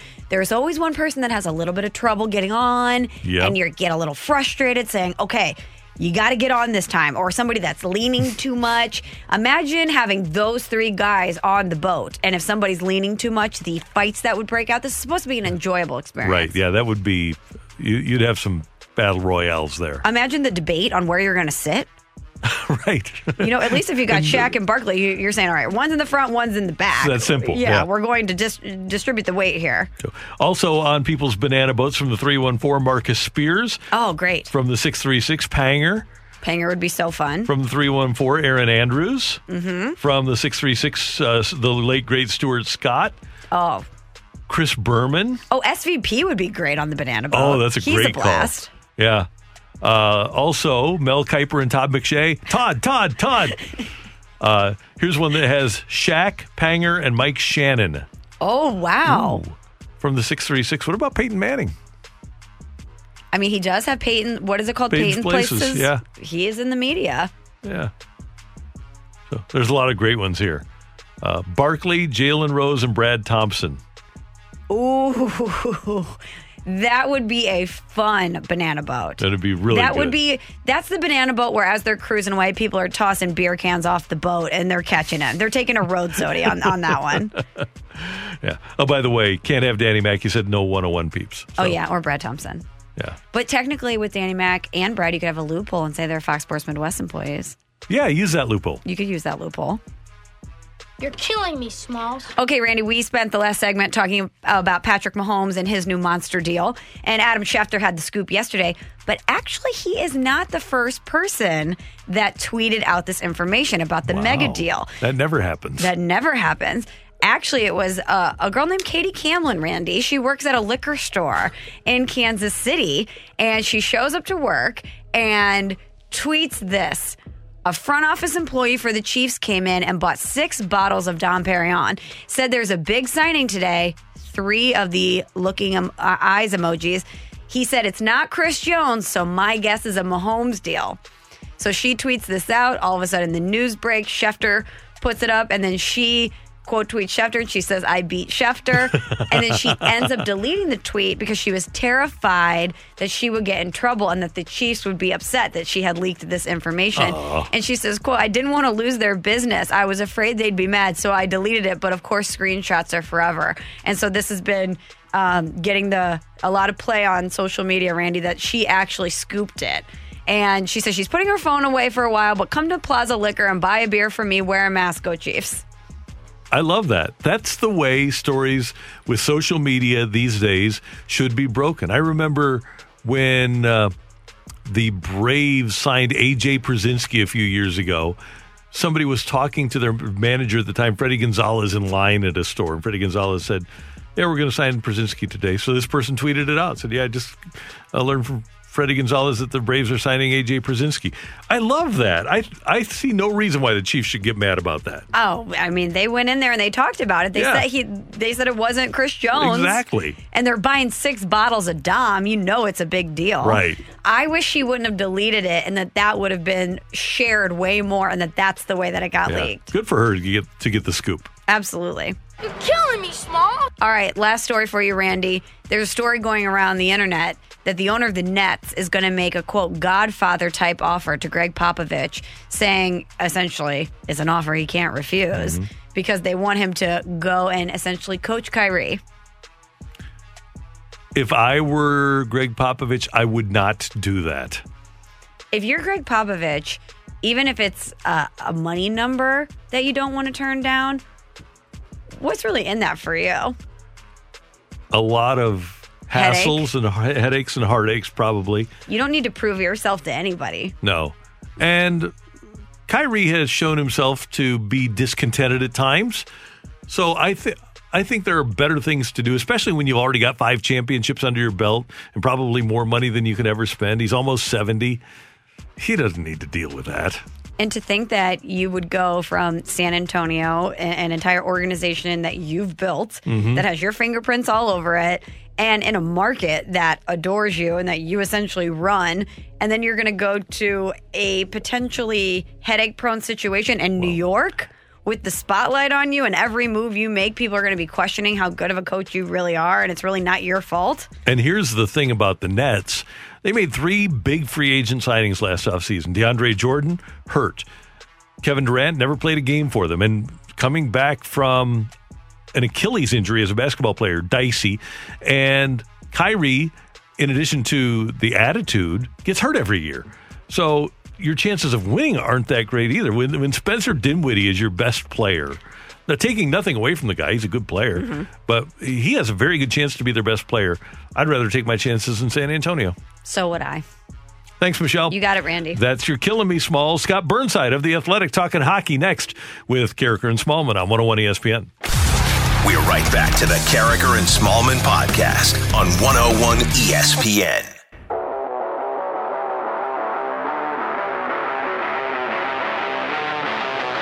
With Michelle Smallman, I'm Randy Carricker, and this is Carricker and Smallman on 101 ESPN in St. Louis. Let's head to the Brown and Crouppen Celebrity Line, and Scott Burnside does a fantastic job of covering the NHL for The Athletic. In fact, that entire staff does an amazing job of covering the NHL, and hopefully it'll be back soon, and we'll be watching hockey. Scott is with us now on 101 ESPN. Thanks for taking the time with us, sir. How are you?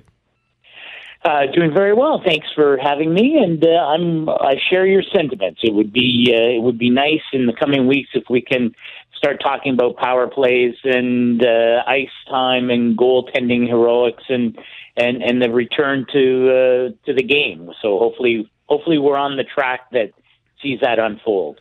As we sit here, 9:33 Central Time on July 7th, how do you feel about that track? It's funny. I always talk to my colleague Pierre LeBrun. He and I do a podcast every week, which I will plug here. It's called Two Man Advantage. And every week I ask Pierre the same thing: his level of optimism as we, make our way through the pause and try and sort through what is happening during the pandemic. I would say I am as optimistic as I have been. There's still a lot of moving parts to what the NHL is hoping to accomplish, along with the Players Association, and even voting on the new CBA and return to play protocols, which is going on as we speak, and the start of training camp on July 13th, and then hopefully the start of games in Edmonton and Toronto on August 1st. So many things are at play here, but I do believe that the amount of detail that is uncovered in the return to play protocols, it gives the NHL as good a chance as it is going to have to actually see a return to play and ultimately see the awarding of the Stanley Cup likely in early October. So I feel good. I'd say 7 out of 10 right now. Well, that's good to hear you say that, Scott, 7 out of 10, because I think a lot of people here in St. Louis, when they got the news that multiple Blues players had tested positive for COVID, they thought, could the season be in jeopardy? So I'm happy to hear you say 7 out of 10, despite the positive tests that we're seeing across the NHL. Well, and I think this is it's important to keep perspective on all of this as it unfolds, because, you have to expect that there are going to be positive tests around the hockey world. We're talking, 740 players plus all the staff. It is unlikely that we're going to go through this process without having some positive tests. But I think what's critical as we move now into phase 3 on July 13th, with the start of training camp, really, it's about education, and it's about everyone buying in. And I think it's fair to say we haven't had the hockey world as a whole, that there hasn't been total buy-in. There are Tampa shut down their facility early in phase 2 for a few days with a couple of positive tests. We've heard lots of reports about players who were outside of phase 2 who maybe weren't taking the care that they need to take in terms of social distancing, in terms of wearing a mask, in terms of being responsible and not being out socially and putting themselves at risk. If that continues, well, the chances of this getting off the ground are marginalized. But if players do buy in, if they take care, if they aren't out putting themselves in, and by extension their teammates and all of the staff that they encounter, not to mention their own families, at risk, then this has a chance. But I think these next 2 or 3 weeks are absolutely critical, because I think if they can get to the hub cities in Edmonton and Toronto late in July, then this has a good chance of working. But it is going to require more buy-in than we've seen up to this point. Scott, speaking of buy-in, do you think that you're going to hear of any players choosing to opt out? I believe they have until today to notify teams if they're going to do so. Do you think that you'll see any players maybe take that route, or do you think it's just kind of the hockey culture that they're all going to say, hey, we're going for it? Yeah, it's interesting. I've talked to a number of people even today about that very issue, and players will have, with the new return-to-play protocols and the new memorandum of understanding on a new collective bargaining agreement, they're going to be voting on that later this week. And then they have 72 hours after the ratification of the new CBA and return-to-play to, in writing, indicate that they will be opting out of playing. There's no penalty. You don't have to have an underlying medical issue. It's a completely personal choice. So you have 3 days after the end of the voting.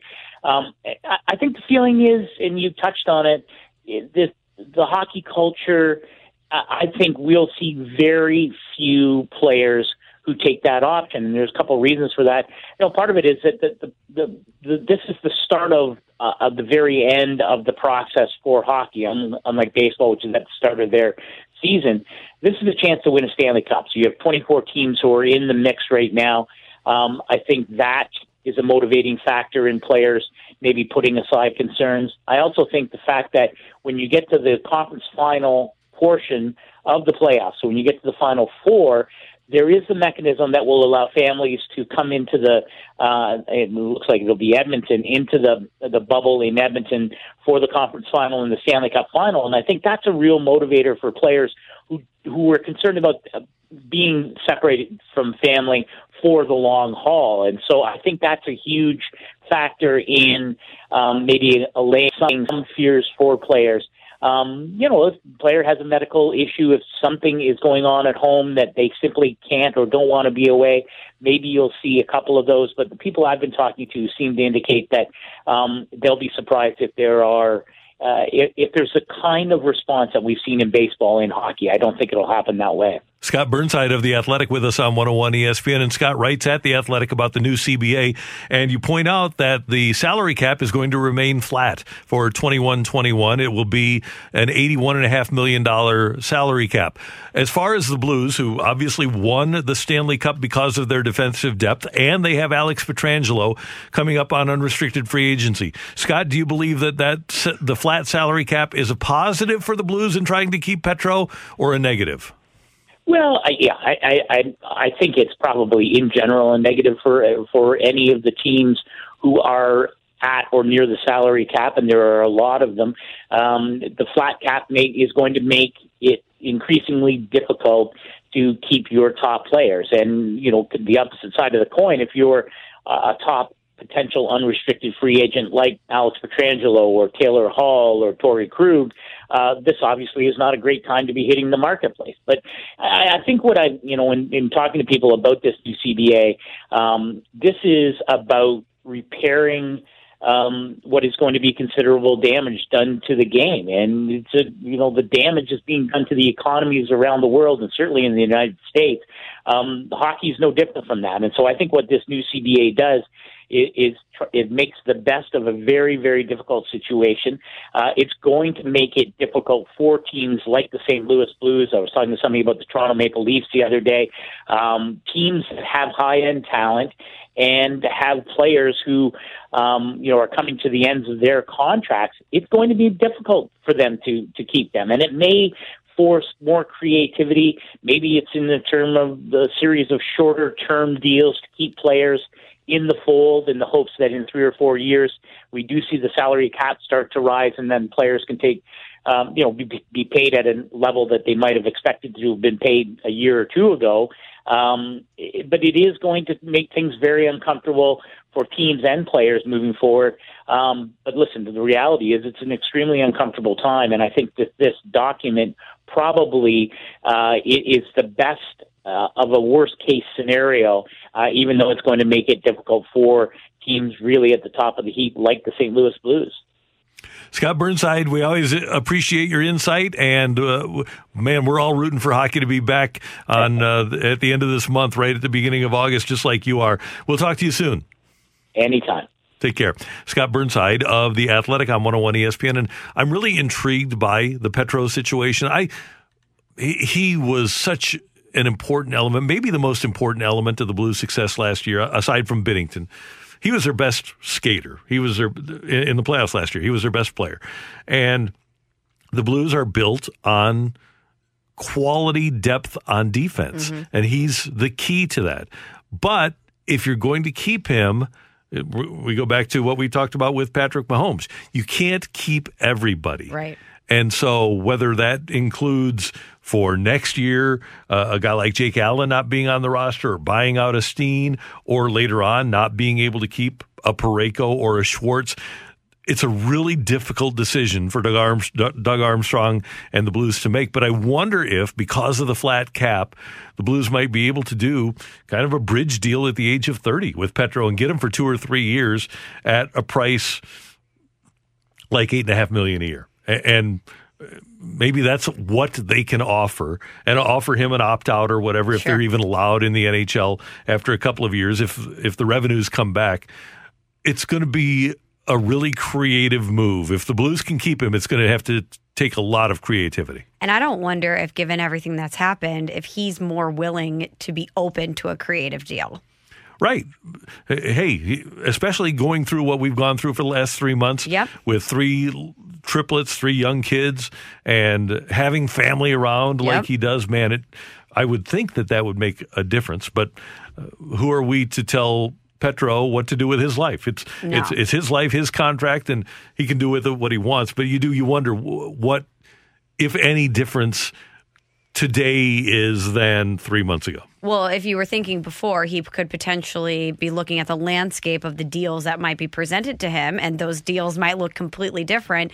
certain factors like having family nearby, being the captain of an organization that respects you and that you feel comfortable in, knowing that you're in a position to win, knowing that you're in an organization that is going to make winning a priority and that isn't afraid to make the tough moves. You know, if you're a part of that, you have to feel comfortable saying, hey, if I take a creative deal here, while I might be sacrificing a few dollars at the end of the day, look at all this other stuff that I'm gaining. And I don't know if Petro, here's his personality. He listens, but he doesn't listen when they're talking hockey.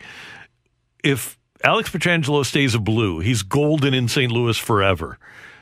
If he goes to Toronto, the only way he can be golden is to win the Stanley Cup. Otherwise, he and Tavares and Austin Matthews and that whole group, unless they win a Stanley Cup, they're going to be a failure. He will always be a success. He'll always be a hero in St. Louis. I don't know that plays a role, but that's, from my perspective, part of what he could be looking at. He was the first guy in franchise history to hoist the cup. That's a pretty big deal. Pretty big deal. Yeah. Coming up next, we're going to cross things over with Dan McLaughlin. Scoops with Danny Mac coming your way at the top of the hour here on 101 ESPN. We're right back to the Carricker and Smallman podcast on 101 ESPN. Time now for the crossover, brought to you by Dobbs Tire and Auto Centers. Your best choice for quality tires and expert auto service. Dobbs, the crossover on 101 ESPN.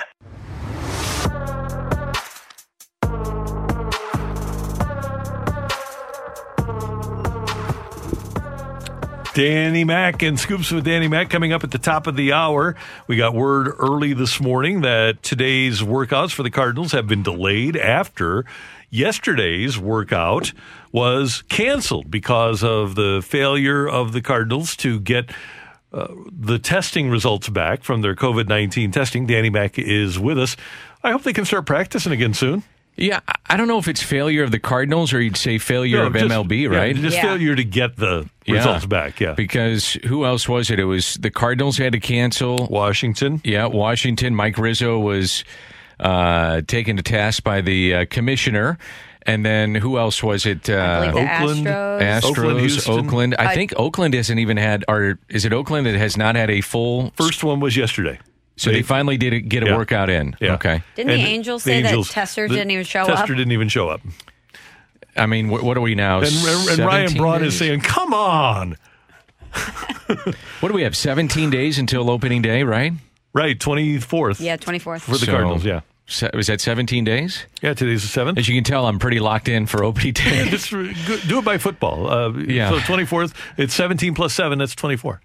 I did say yesterday to you guys, and I stick by this, meaning yesterday part of the 24 hours, so we're in the midst of this.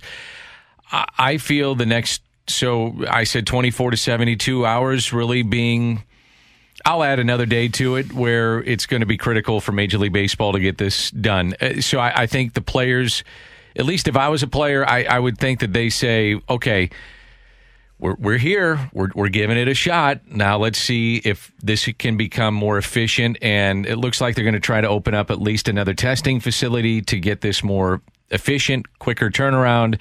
And if we can have that happen, then let's do it. I would also say this. Look, if you're in the opt-out camp, which I've said from day one, I mean months ago when I started doing my show, if you opt out, I'm fine with it. You have personal reasons. You got family members. You're compromised, no problem. I seriously have no problem with that.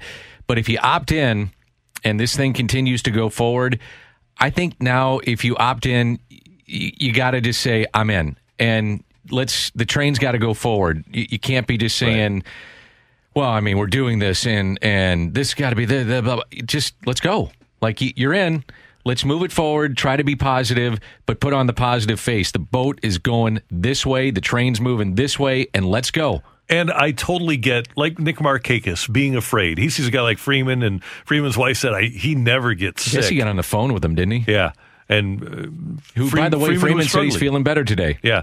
So I totally get that. If there's a level of fear of going into it, I have no qualms with players that opt out because first and foremost, you want yourself and your family to feel safe.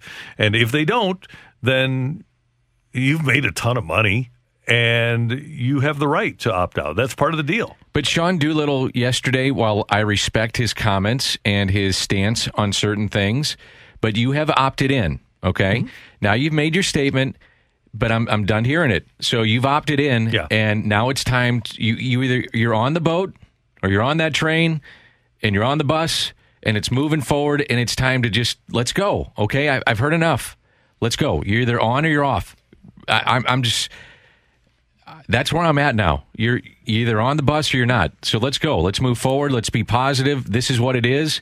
And if you don't want to be a part of it, that's fine, but that's enough. And just one little thing, being positive. I think that's the key because we're trying to bring baseball back for the country. And we don't... For a myriad of reasons. And this is supposed to be, Michelle, a distraction from the COVID-19 issue. It should be, but if I was told I was going to get on the bus and there would be seatbelts, and then I get on the bus and the seatbelts aren't functioning correctly, I would have something to say about it. But that's my point, is that now that if they're going to start getting this thing right, to your point, again, that he made his point yesterday. Right. Now let's go. Let's move the bus forward.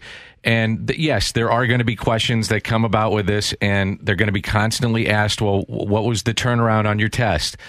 Are the procedures done properly? Do you feel that this is going in a fluid manner that you were promised when you originally signed up to do this? And that's valid. I get it. But if it starts going in that fluid manner and you feel comfortable, then let's talk baseball. Let's move this thing forward. And there are bumps in the road, clearly, in the first 4 or 5 days of this. But once it gets going, and it does seem like it can be done smoothly, hopefully, fingers crossed, then let's move it forward. Let's take this in the positive direction. Let me tell you something. You guys agree with that or not? Yeah, I'm with you. I think that it should be a distraction. And again, I respect his comments. Don't get me wrong. I do too, yeah. But and he is, basically he's saying that what we're trying to do is we're trying to wade through this pandemic when nobody else can. Mm-hmm. And it is difficult, but at the same time, extremely difficult. It's I'm with you in that it is, and I understand his platform, and he uses his platform in a great way. But COVID-19 now is, they've kind of like the government put it in their rearview mirror. They're moving forward now. They're going to live with it. I do think this season can be really cool for this reason.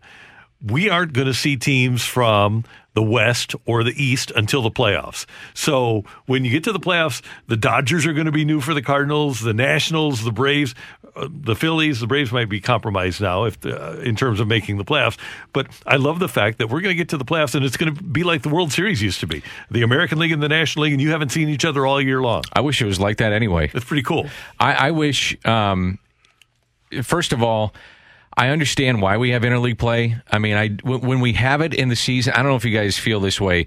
First of all, when we have interleague play, I used to love it when we'd see Ken Griffey Jr., or I got to see Derek Jeter, or I went to Yankee Stadium, or I went to Fenway Park. That was the cool part of it. I didn't really like going to Tampa Bay.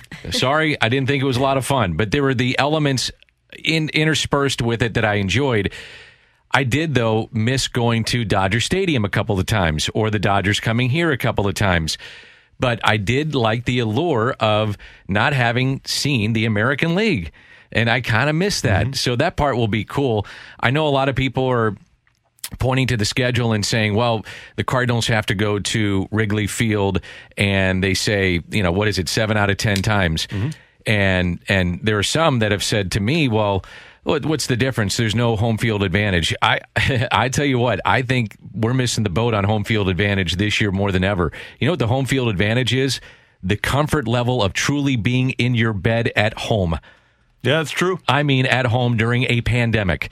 That is the home field advantage. Now, in baseball terms of having the final at bat, that's an advantage. Knowing the nooks and crannies of your home ballpark, that's an advantage. But how about truly being comfortable? I mean, truly being comfortable as a human being in your bed at home with your family. That's home field advantage. That's a good point. Yeah. Michelle, you won't remember this, but maybe you've been told. But back during the Whitey Ball era, for the couple of weeks leading up to the Cardinals coming into Wrigley, the Cubs wouldn't cut the grass on the infield. Oh, yeah. So that the ball would move slow. And water it down. Yeah. Oh, my God. And water down the... They water down the base pass like every inning. Yeah. So to slow the Cardinals down. Yeah. Did it work? No. Of course not, right? In 84, it did. I remember being in the dugout one time with Tony, and we looked across the diamond, and this is before they leveled the infield, and you literally, if you were in the dugout before they did all the renovations at Wrigley Field, they had such a crown. It was an old ballpark. I mean, it's still an old ballpark, obviously, but such a old design of the ballpark that the water would, the idea was that the water would kind of come off that crown and wash, and that's how they get rid of, some of the rain. You couldn't see the other side of the field. Literally could not see, and that's why, remember Tony, how he'd sit up on the top step of the dugout, you couldn't see the other side of the field. It was so high on the crown of the field. Wow. Field, for truly home field, being at home, I think maybe the biggest challenge right now, and maybe it gets easier in these camps, and I don't know if you guys agree with this, but I think maybe the biggest challenge for these coaches and these managers as they go through their summer camp, and maybe it gets easier when the guy puts on a glove and they start playing catch and there's actual baseball, but making a player just feel comfortable. Like going to a ballpark and they get their testing and they get into the clubhouse and you kind of sit, am I 6 feet? Am I socially distanced? Where's my face mask? Man, I wonder if this guy is got COVID. Does he have COVID? Who's healthy, who's not, where's that guy been? I mean, seriously, you think, because it's got to be front and center because you're asked about it constantly. They're reading about it. They're talking about it. You can't turn on the TV and not think about it. And I wonder the challenge for Mike Shildt to get these guys just to think about their actual job of playing baseball and getting them to feel comfortable to focus on the task at hand, which is very difficult and should be secondary. Their health should be first, but just thinking about playing baseball. Like, how hard is that? You guys thought about that? I mean, we talk about playing baseball and who should be the DH and who's your starting five and, Tyler O'Neill in left field. That's the fun part of what we do. But really, the idea of just getting his players to be focused on playing the game and being actually comfortable walking into the ballpark to feel comfortable enough to go play the game and don't think about that and focus on baseball. I don't know. Maybe I'm wrong, but I think about that. Well, Matt Carpenter, when he did his Zoom meeting, talked about that, about how when he's on the field, it feels the same. It feels like baseball again. And I think to your point, getting on the field might be the release for them. It might be their actual escape. Their job might be the escape. I wonder if maybe the approach to take is to be respectful of the people that would be most concerned. Because if you're not concerned, you aren't worried when you walk in, right? So if you're Mike Shildt, you take the approach of, okay, what could a guy be most concerned about? And that's the way you approach life in the clubhouses is, okay, we want everybody to be concerned about the guy who would be most concerned. It's kind of like going into a doctor's office, and you just have to make sure that everybody is as comfortable as they can possibly be. And I think the best way to do that, there are good people that are inherently going to be comfortable, that aren't worried about anything, and there are going to be people that are really, really concerned. So gauge your approach to the person that's going to be most concerned. Yeah, I think that's really hard. I really do. I mean, Mike is really, all these guys are so detailed oriented to the point that Mike Shildt going into spring training has been thinking about what he's going to say in spring training at 9:00 on the first day of spring training since probably November 5th. Seriously. I mean, he's got it mapped out. He and Ollie and Stubby and all those things that I know for a fact, because I talked to Mike, I can't remember. It was probably 3-4 months ago, but he was having Zoom calls literally like a week after it got shut down. And he started doing, the pitchers and relievers and middle infield guys. And I mean, just constant, like conference calls, Zoom calls, all these things. Where other teams were shutting it down, he was just thinking about, okay, how am I going to communicate? Because he loves to communicate with guys and open-ended stuff. That he's had this in mind of how am I going to stay open in communication with my guys to make sure that my players are first and foremost. And he did that when he was a special education teacher with families. That's what he did. He did that when he was doing coaching with high school kids and doing camps and college and then into the minor leagues and the pros. I just think it's really difficult to try to, especially when you're dealing with some of these guys that are have been kids that grew into young men that are now still young men, but adults that have families that are hearing all about this. The testing isn't right. Am I bringing it home to my wife? Am I bringing it home to my mom or dad that are maybe with me and my children? And what am I doing here? And Mike is probably saying to himself, these guys aren't thinking about throwing a 3-2 slider.